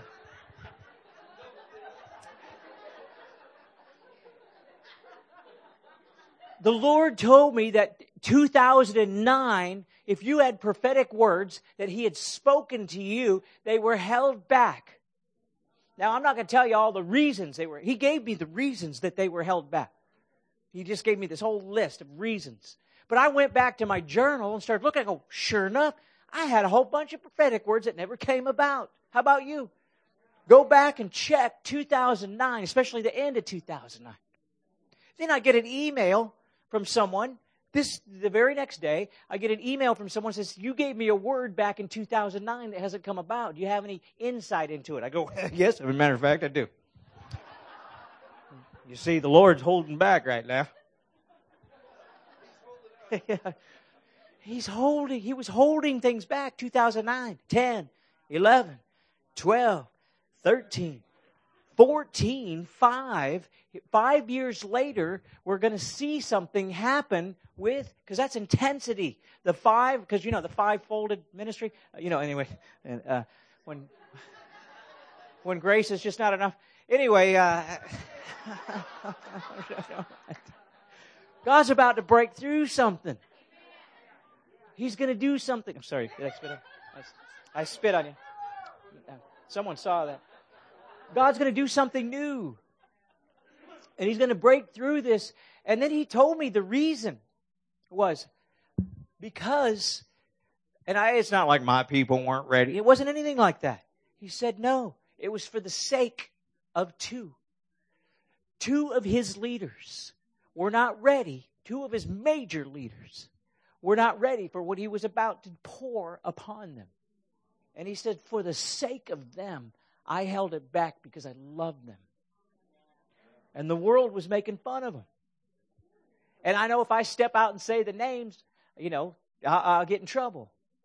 Say the names. Come on, say the names. Say the names. Say the names. Say the name. I'll end up on YouTube. I know someone's with the video camera out there. Here he is, Doug Addison, saying the names.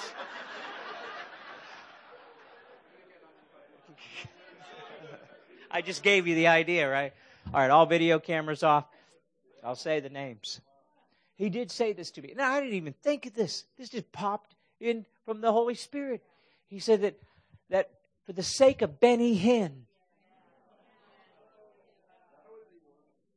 for the sake of Benny Hinn, because Benny Hinn had a calling and a prophetic word spoken over his life that 2009, at New Year's Eve on 2009, when the clock ticked, 10, 9, 8, 7, and then it rang into 2010, that an anointing was going to come upon him that was going to help remove the Jezebel spirit from the church. Now, I know this for a fact because I was working for John Paul Jackson at that time. In 2002, I was working for John Paul Jackson, and we were living in where the heck were we living? New Hampshire. And it was cold. Man, it was cold. That's why I learned everything quick and got out of there. I was the quickest that everyone had ever learned any of that stuff. I was in and out of there. We were out there in a year and a half. He said it takes people 5 years. And he even said it on one of the fireside chats, but somehow Doug did it in a year and a half. I go, you know how? Because I was cold. I'm a missionary, remember?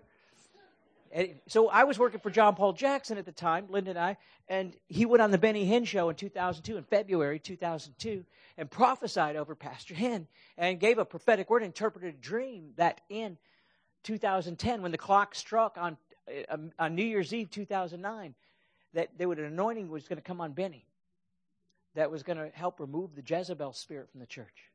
Well, the Lord spoke to me and said that Benny needed prayer, and there wasn't enough people around him, and he went through a rough time. In fact, he got divorced, but now, guess what? Him and Suzanne are back together.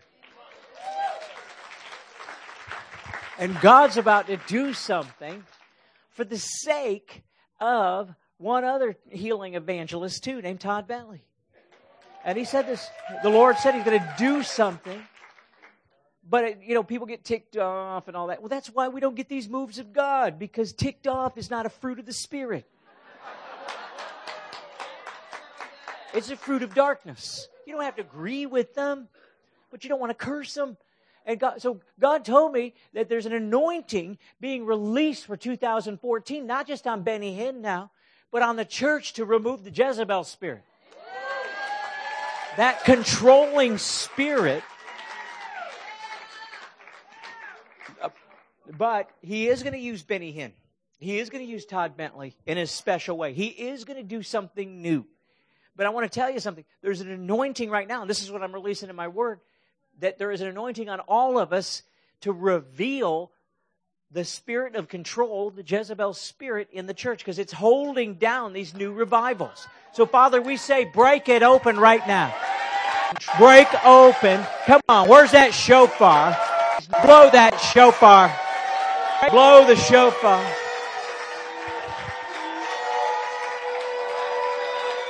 In the name of Jesus.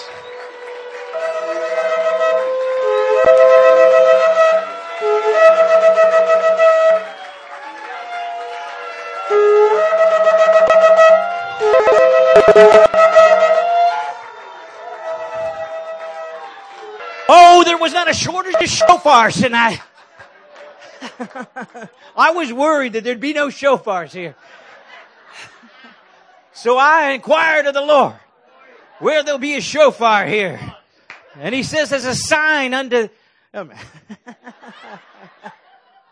It is a sign. I've never seen so many shofars, is it? Whoa. Is this regular? Like you have a shofar section or something? There's like the meeting of the shofars. Wow. So go back to 2009 and look up some words. I tell you, you know what? I want to be encouraged. I go read my 2009 journal. My blog in 2009. I went to Cape Town, South Africa in March of 2009. And at that time, I was banned from speaking in the churches I had helped start. I had all stuff coming against me. I had people lying about, behind my back, all this stuff happening. And God says this. He says, watch this. I want you to go to Cape Town, South Africa. And I was going to this meeting there. I'd never been there. It was like I don't know if you've ever taken that flight, but it's like a 20-some-hour flight. And I get there, and I show up. I had angelic encounters for 5 days. There was so many angelic encounters, I had to call Bob Jones, who's the angel specialist.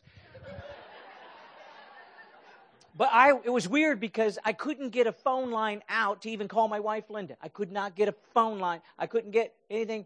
We were in this weird place. And so I was going to Skype and use Skype, but I didn't have internet. So I had to go scab internet in Cape Town, South Africa, off a neighbor I didn't know.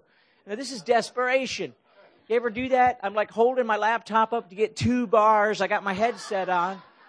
And I got my Skype to phone, and I'm ready. I'm calling Bob, and bam, 2 bars hit.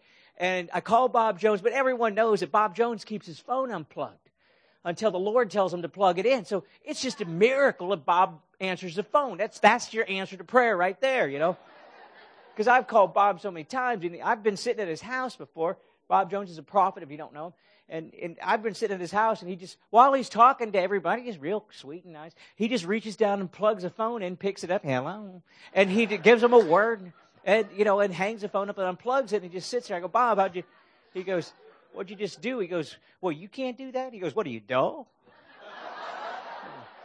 Whoa. So Bob picks the phone up. I'm out Skyping, I'm holding my laptop up. And 2 things I wanted to ask Bob. One was, I had heard the Lord on March 23rd, and that God told me He was going to do something new, and there was going to be these angels. So Bob picks the phone up, and he goes, did the Lord speak to you on the 23rd? I go, yeah. He's just telling me this. And he goes, was there angels there? I go, yeah. And he goes, well, okay, bye-bye. No, wait.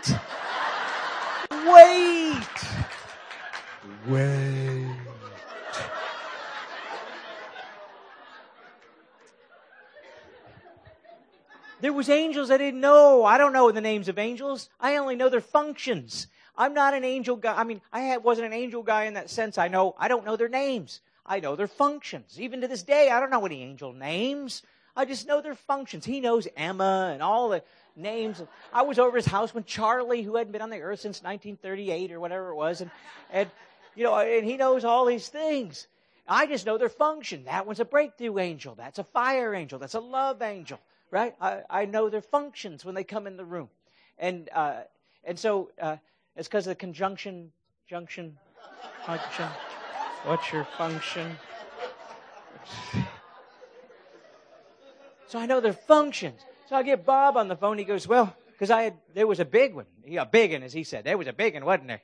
And, it was 16 feet high and golden and so I was sitting there on the front row of this meeting. Every night we had meetings, and they were putting me on at night because I was the only one who knew how to interact with the angels. those angels were already there, but they weren't, I don't know why no one knew how to interact with them. I didn't even know how. But I was having these encounters all night long, and I'd come back in the next day, and I knew what to do. And so in one of the encounters, here's what happened. One of the encounters, I go back home to the room, actually the hotel. I'm still in Cape Town. It's in the middle of the night.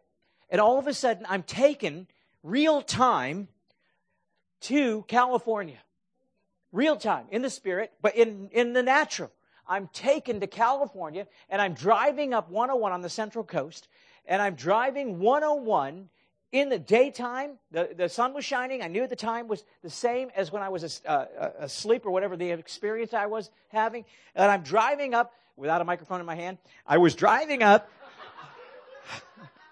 in front of a crowd, 101, and I look over to the side, and I see all kinds of Caltran workers. Now, everyone, is there any Caltran workers here? Are you? Okay. I don't want to offend any Caltran. Do you really work? Is it just one? Yeah, okay, good.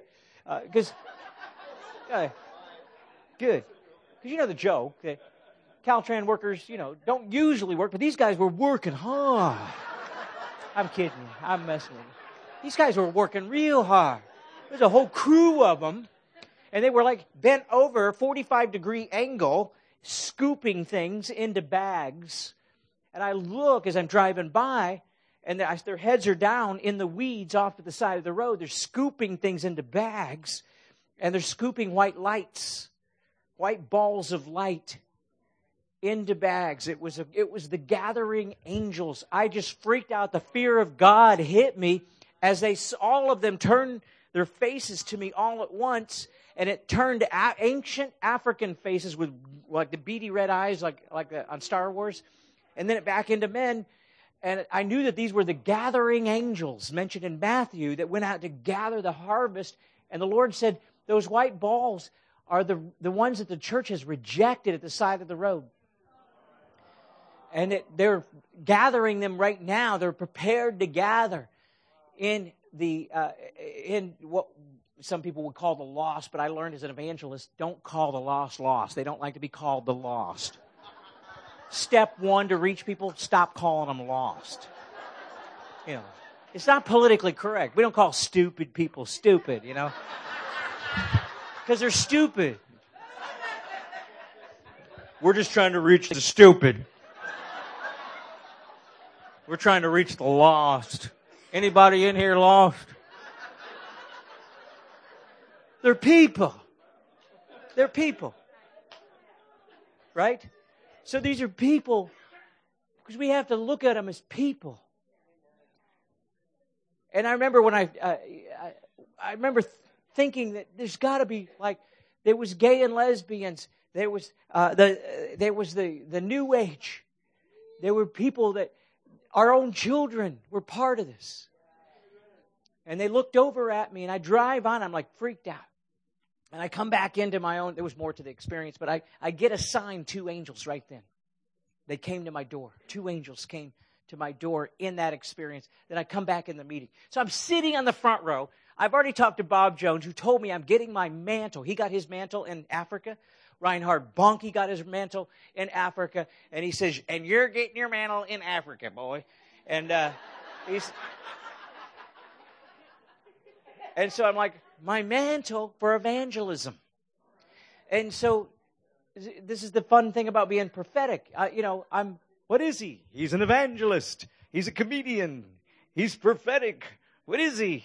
He's a Swiss Army knife. He's got the corkscrew.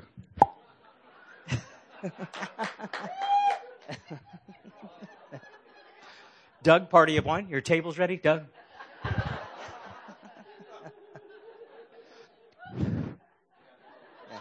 Thank you. So they're gathering angels, and they're in squadrons. And the Lord says, I'm dispersing them now all over the earth, getting them ready. That was 2009. And I start prophesying. I start seeing the gathering angels everywhere I went. I'd go places and see the gathering angels. I saw them in Chicago. I saw them out in San Francisco. I saw them in LA. I saw them on the Central Coast. I saw them all over the place, all over the world. I was seeing gathering angels. And they have one job and one job only, to gather.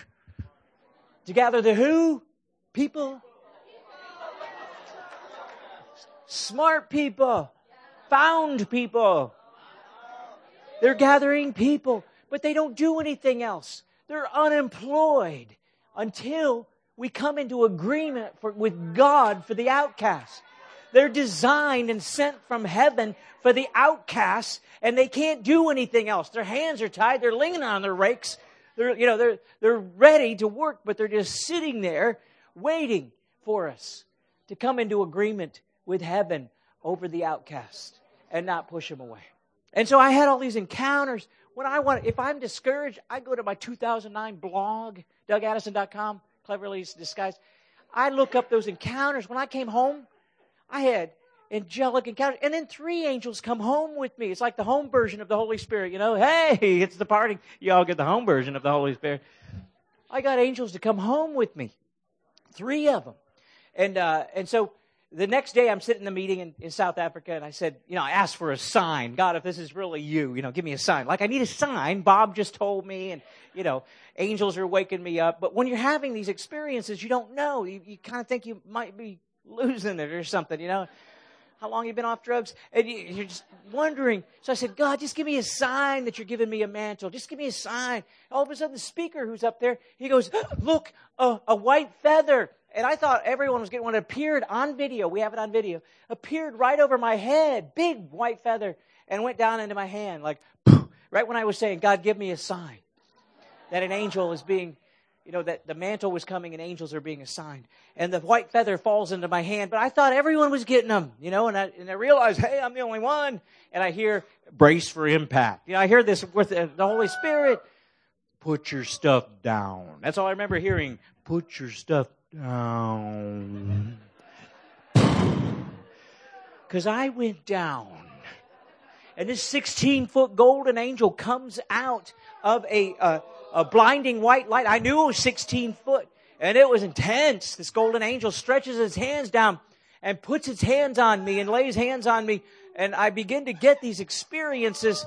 3 angels got assigned to me in South Africa, came home. In fact, we have one of them, I wish we had the picture, at Blazing Fire. And we came, there was the 3 angels. One was love, one was revelation, and the other was fire. And everywhere I went, either fire, love, or revelation would come with me. It was TWA, Travel with Angels. It wasn't like Delta, don't even let them aboard. It was definitely TWA. I had to learn. I had to call my angel friends to tell me. I didn't even know how to interact with angels. I'm an evangelist. What do I know, I just know that angels just show up and do stuff. But now I have them with me. It's like a butler, You got all these. I had all these angels when I came back. And so my house is full of angels now. But there was one time at Blazing Fire at a meeting, and the fire angel showed up, and people fell. There was people falling. You have to check your liability insurance when fire shows up. In fact, people were falling. Was that you, the one that fell? Yeah. And yeah, it was you that fell as a witness, right? I didn't even come out. I stepped out and hadn't touched anybody. And it was around the whole room. And then someone was taking a video. Were you here that night? Took a video. At the end of the video, it was me on the stage, but it was an image of an angel fire with a wing, with a halo, breathing right on me. But I was doing comedy. You know what I'm saying? It was a most weird experience because I tried to do ministry like everybody else, Oh, there's a word of knowledge. Line everybody up and let's get testimonies. The Lord did this, which is cool. I love it. I tried doing that and everyone gets sicker. I went back to comedy and someone got a gold filling. And so I do comedy and stuff and people are getting healed right now. Someone's getting healed of a nut allergy tonight. There is. They've already been healed in the name of Jesus. You're nuts. I see that. She's nuts. You're nuts in Jesus' name. Come on. Someone's getting healed right now. Laugh your gut off. Laugh your butt off. Then the anointing came for laugh your dead off. I took it on the road. The Doug and Pony show hit the road. Laugh your debt off. How many people got their debt laughed off in one of my meetings? We laughed off, thank you. How much? $50,000, thank you. And we laughed off $30,000 in debt. Whether it was supernatural or it was like a strategy, or it was a word like listen to Dave Ramsey, or, it was something. Yeah, it worked. It was like an acceleration of debt reduction. But if I tried doing it without comedy, nothing would work.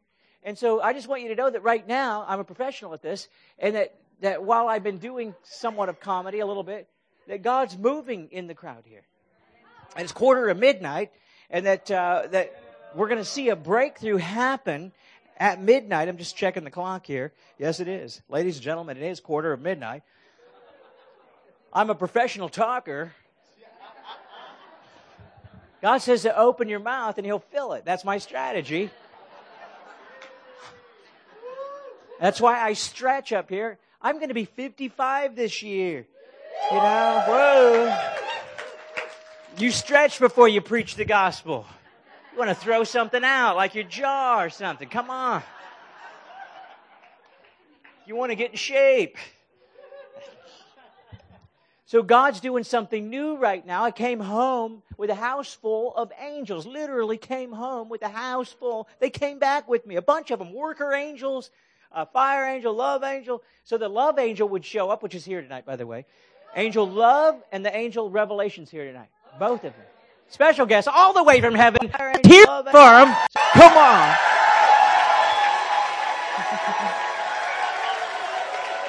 Whoa. Whoa. Yes, God. And Jesus, is this thing on? Thank you. Thank you. Thank you. Thank you.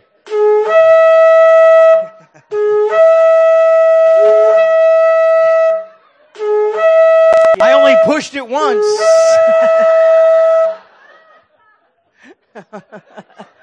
That's punked by an angel right there. See, I didn't even push it.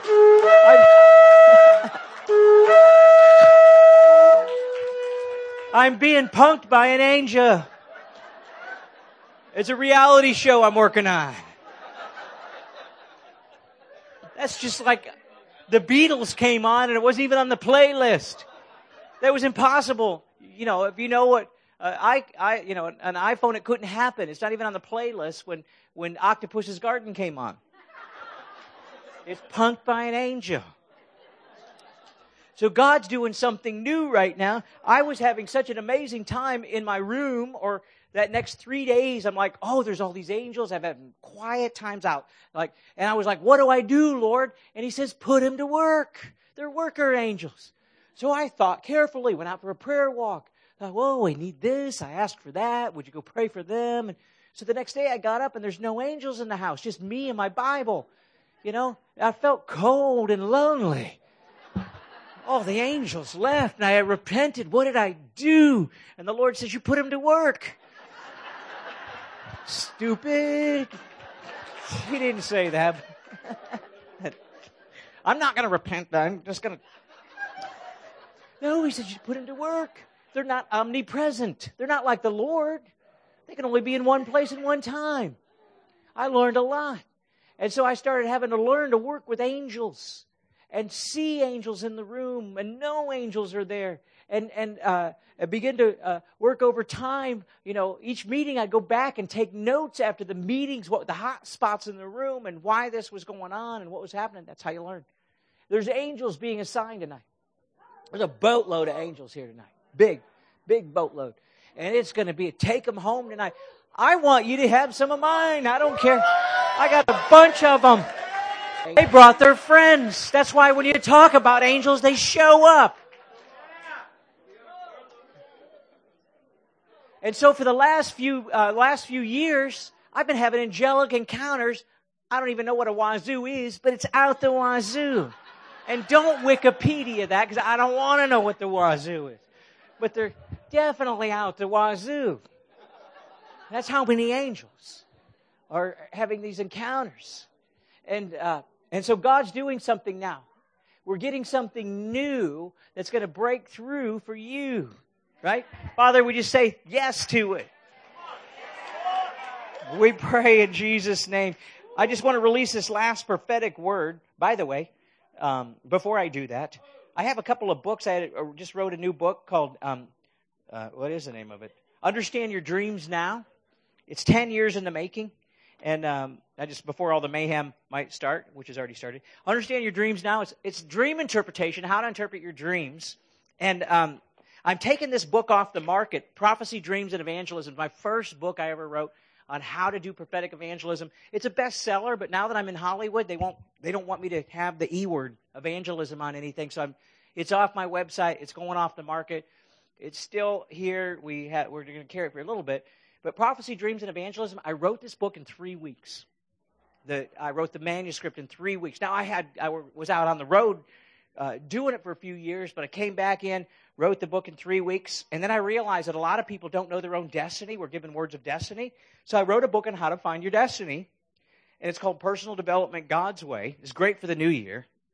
How to Find Your Destiny, walks you right through it. I wrote this book in a month, 30 days. I kid you not. It's bigger. I don't even read a book. I read a book, in a year, and I don't even read a book. I wrote a book. I was looking how big it is. I'm like, hey, that's a big book. I wrote a big book, but it's easy to read. So I wrote my first one in 3 weeks, second one in 30 days, and I wrote my third book, Write a Book Quickly. Unlock Your Creative Spirit. Now notice how thick it is, but it took me 3 years to write this one, though. Whoa. Because I was trying to complicate things. I was going to be writing, speaking, and creating, and God said, just get the writing piece out. Just knock off the other writer stuff. It's all the stuff you need to know. How to, get an ISBN number, whether self-publish, whether to go with a publisher, writing exercises, all this in a small, how to blog, how to, do all that stuff. Because there's people in this room who have stories that needs to get out to the world, right? So, Father, we thank you for your goodness, and you're about to do something new. What do you think? Can I just do it with this? Is that all right with you? I feel it. Why don't everyone stand up now? Can you? Oh, my God. I should have had you do it before. Yes. That's the actual time. Oh, yeah. Okay, sure. So, Father, I thank you that you're going to do something new. Oh, I had a couple other prophetic words that for 2014, that God's going to turn this whole thing about accusation, He's going to turn it into reconciliation. And it's time to stop accusing one another. And it's time to begin to embrace each other. We don't have to agree with each other. So, Father, I thank you that you're doing something new, and it's undercover right now. Could you keep me on here? Okay. He's doing something new. Can you just keep it up? Thank you. Come on, there's an anointing now. Come on.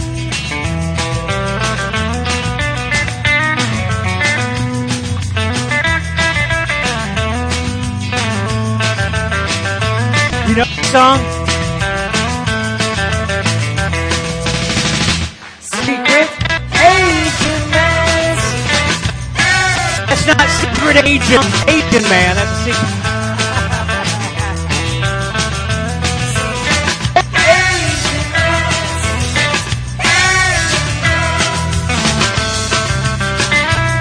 Come on.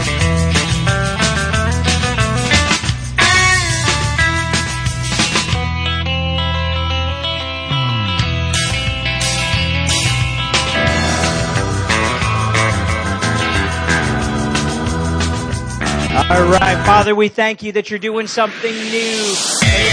It's just like the Jesus People movement, only it's dated. Come on. Ready? Can you hear it out there? This is the last book of God. The last Bible. It was the Jesus People movement. And he's gonna update that right now.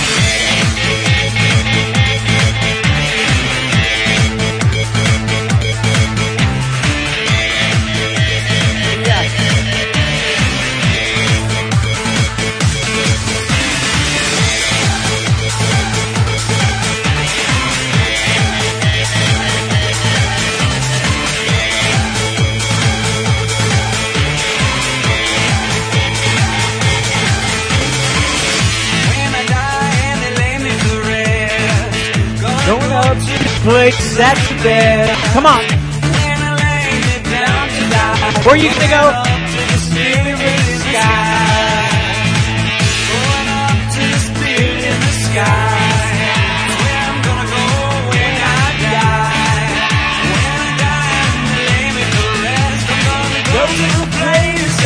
How many minutes we got? 4 minutes, 6 seconds. Father, bring back the Jesus People movement.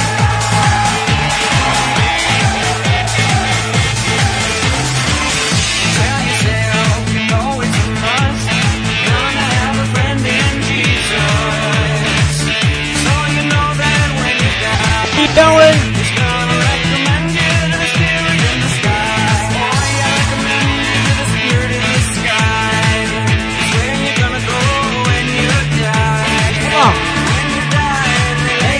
Rest.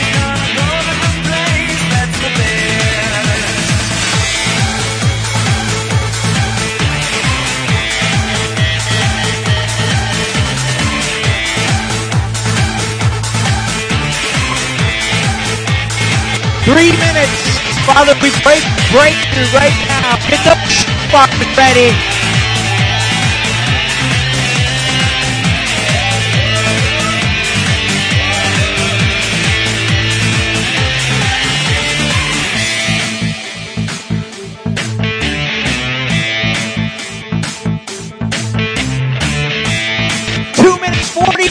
Seconds.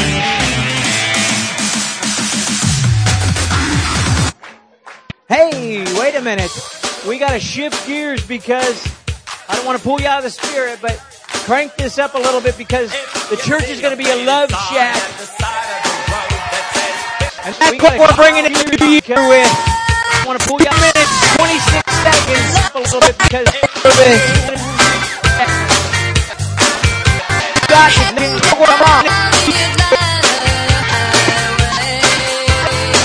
we're going to bring you in.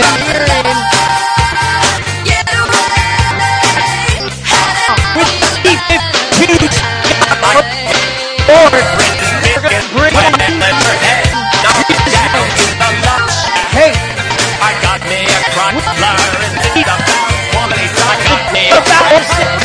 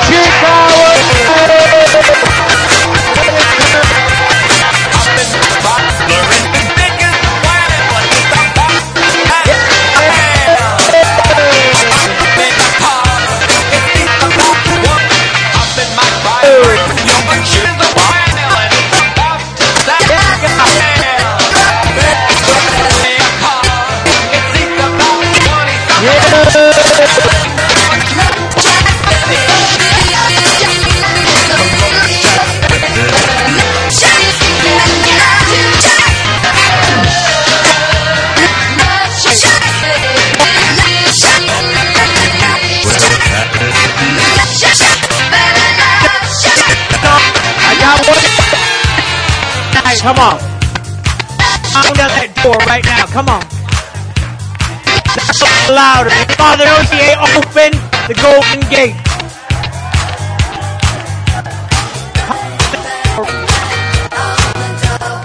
Knock a little louder. Father, open heaven in the name of Jesus. Hey.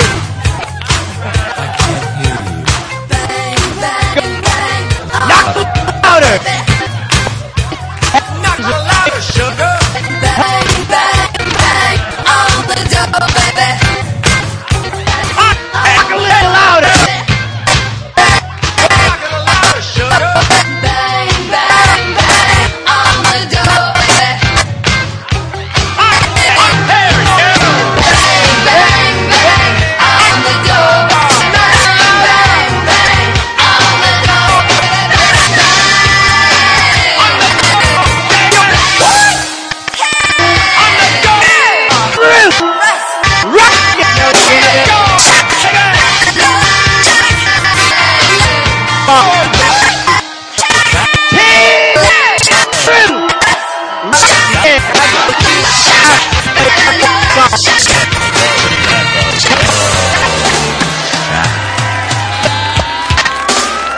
God played my testimony song.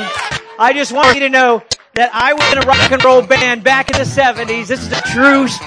This is true. Come on. I was in a rock and roll a little bit. Can you turn it up this one? I was a boogie singer. I was playing the rock and roll band. I was a boogie singer. Running down. One night stand.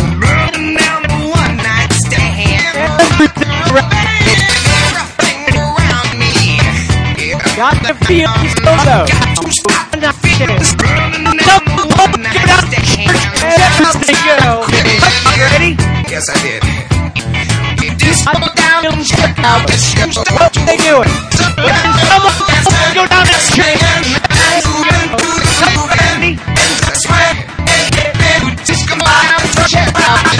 What were they got?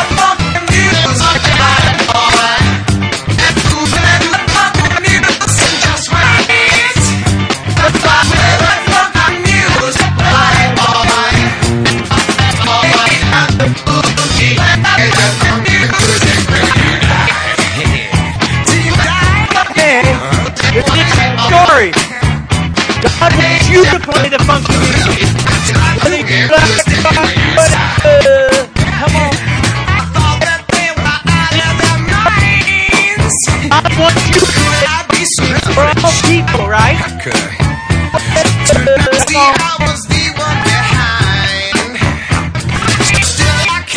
I kept fighting.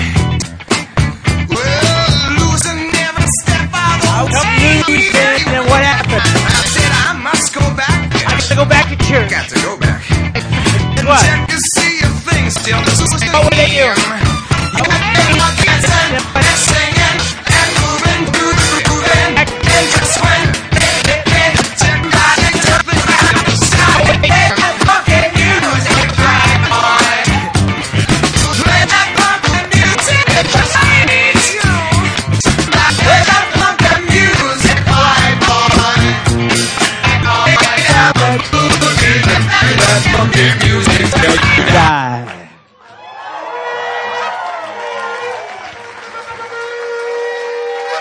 Father, we thank you for your goodness. Oh my. Oh my. My hands are on fire right now. How about you? Hey, in Jesus. Whoa, hey, watch. I'm not a catcher. Whoa. In Jesus' name. Whoa. Thank you, God. Whoa, whoa, in Jesus' name. Whoa. Hey. Whoa. Hey, hey, no tap backs, no tap backs. Whoa. God's grace and dancing generation. Jesus.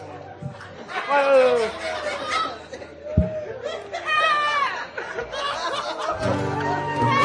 Hey, careful there. Whoa. Whoa.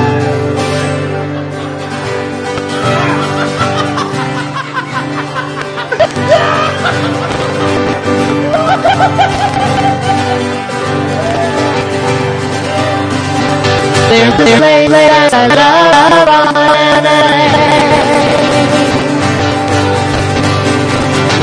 There's a place that I sing new songs of praise. Lifting up my Father God and feel the rain. Lifting up my Father God and feel the rain. There's a place that I lose myself within. There's a place that I find myself again. Lifting my Father God and feel the rain. Lifting my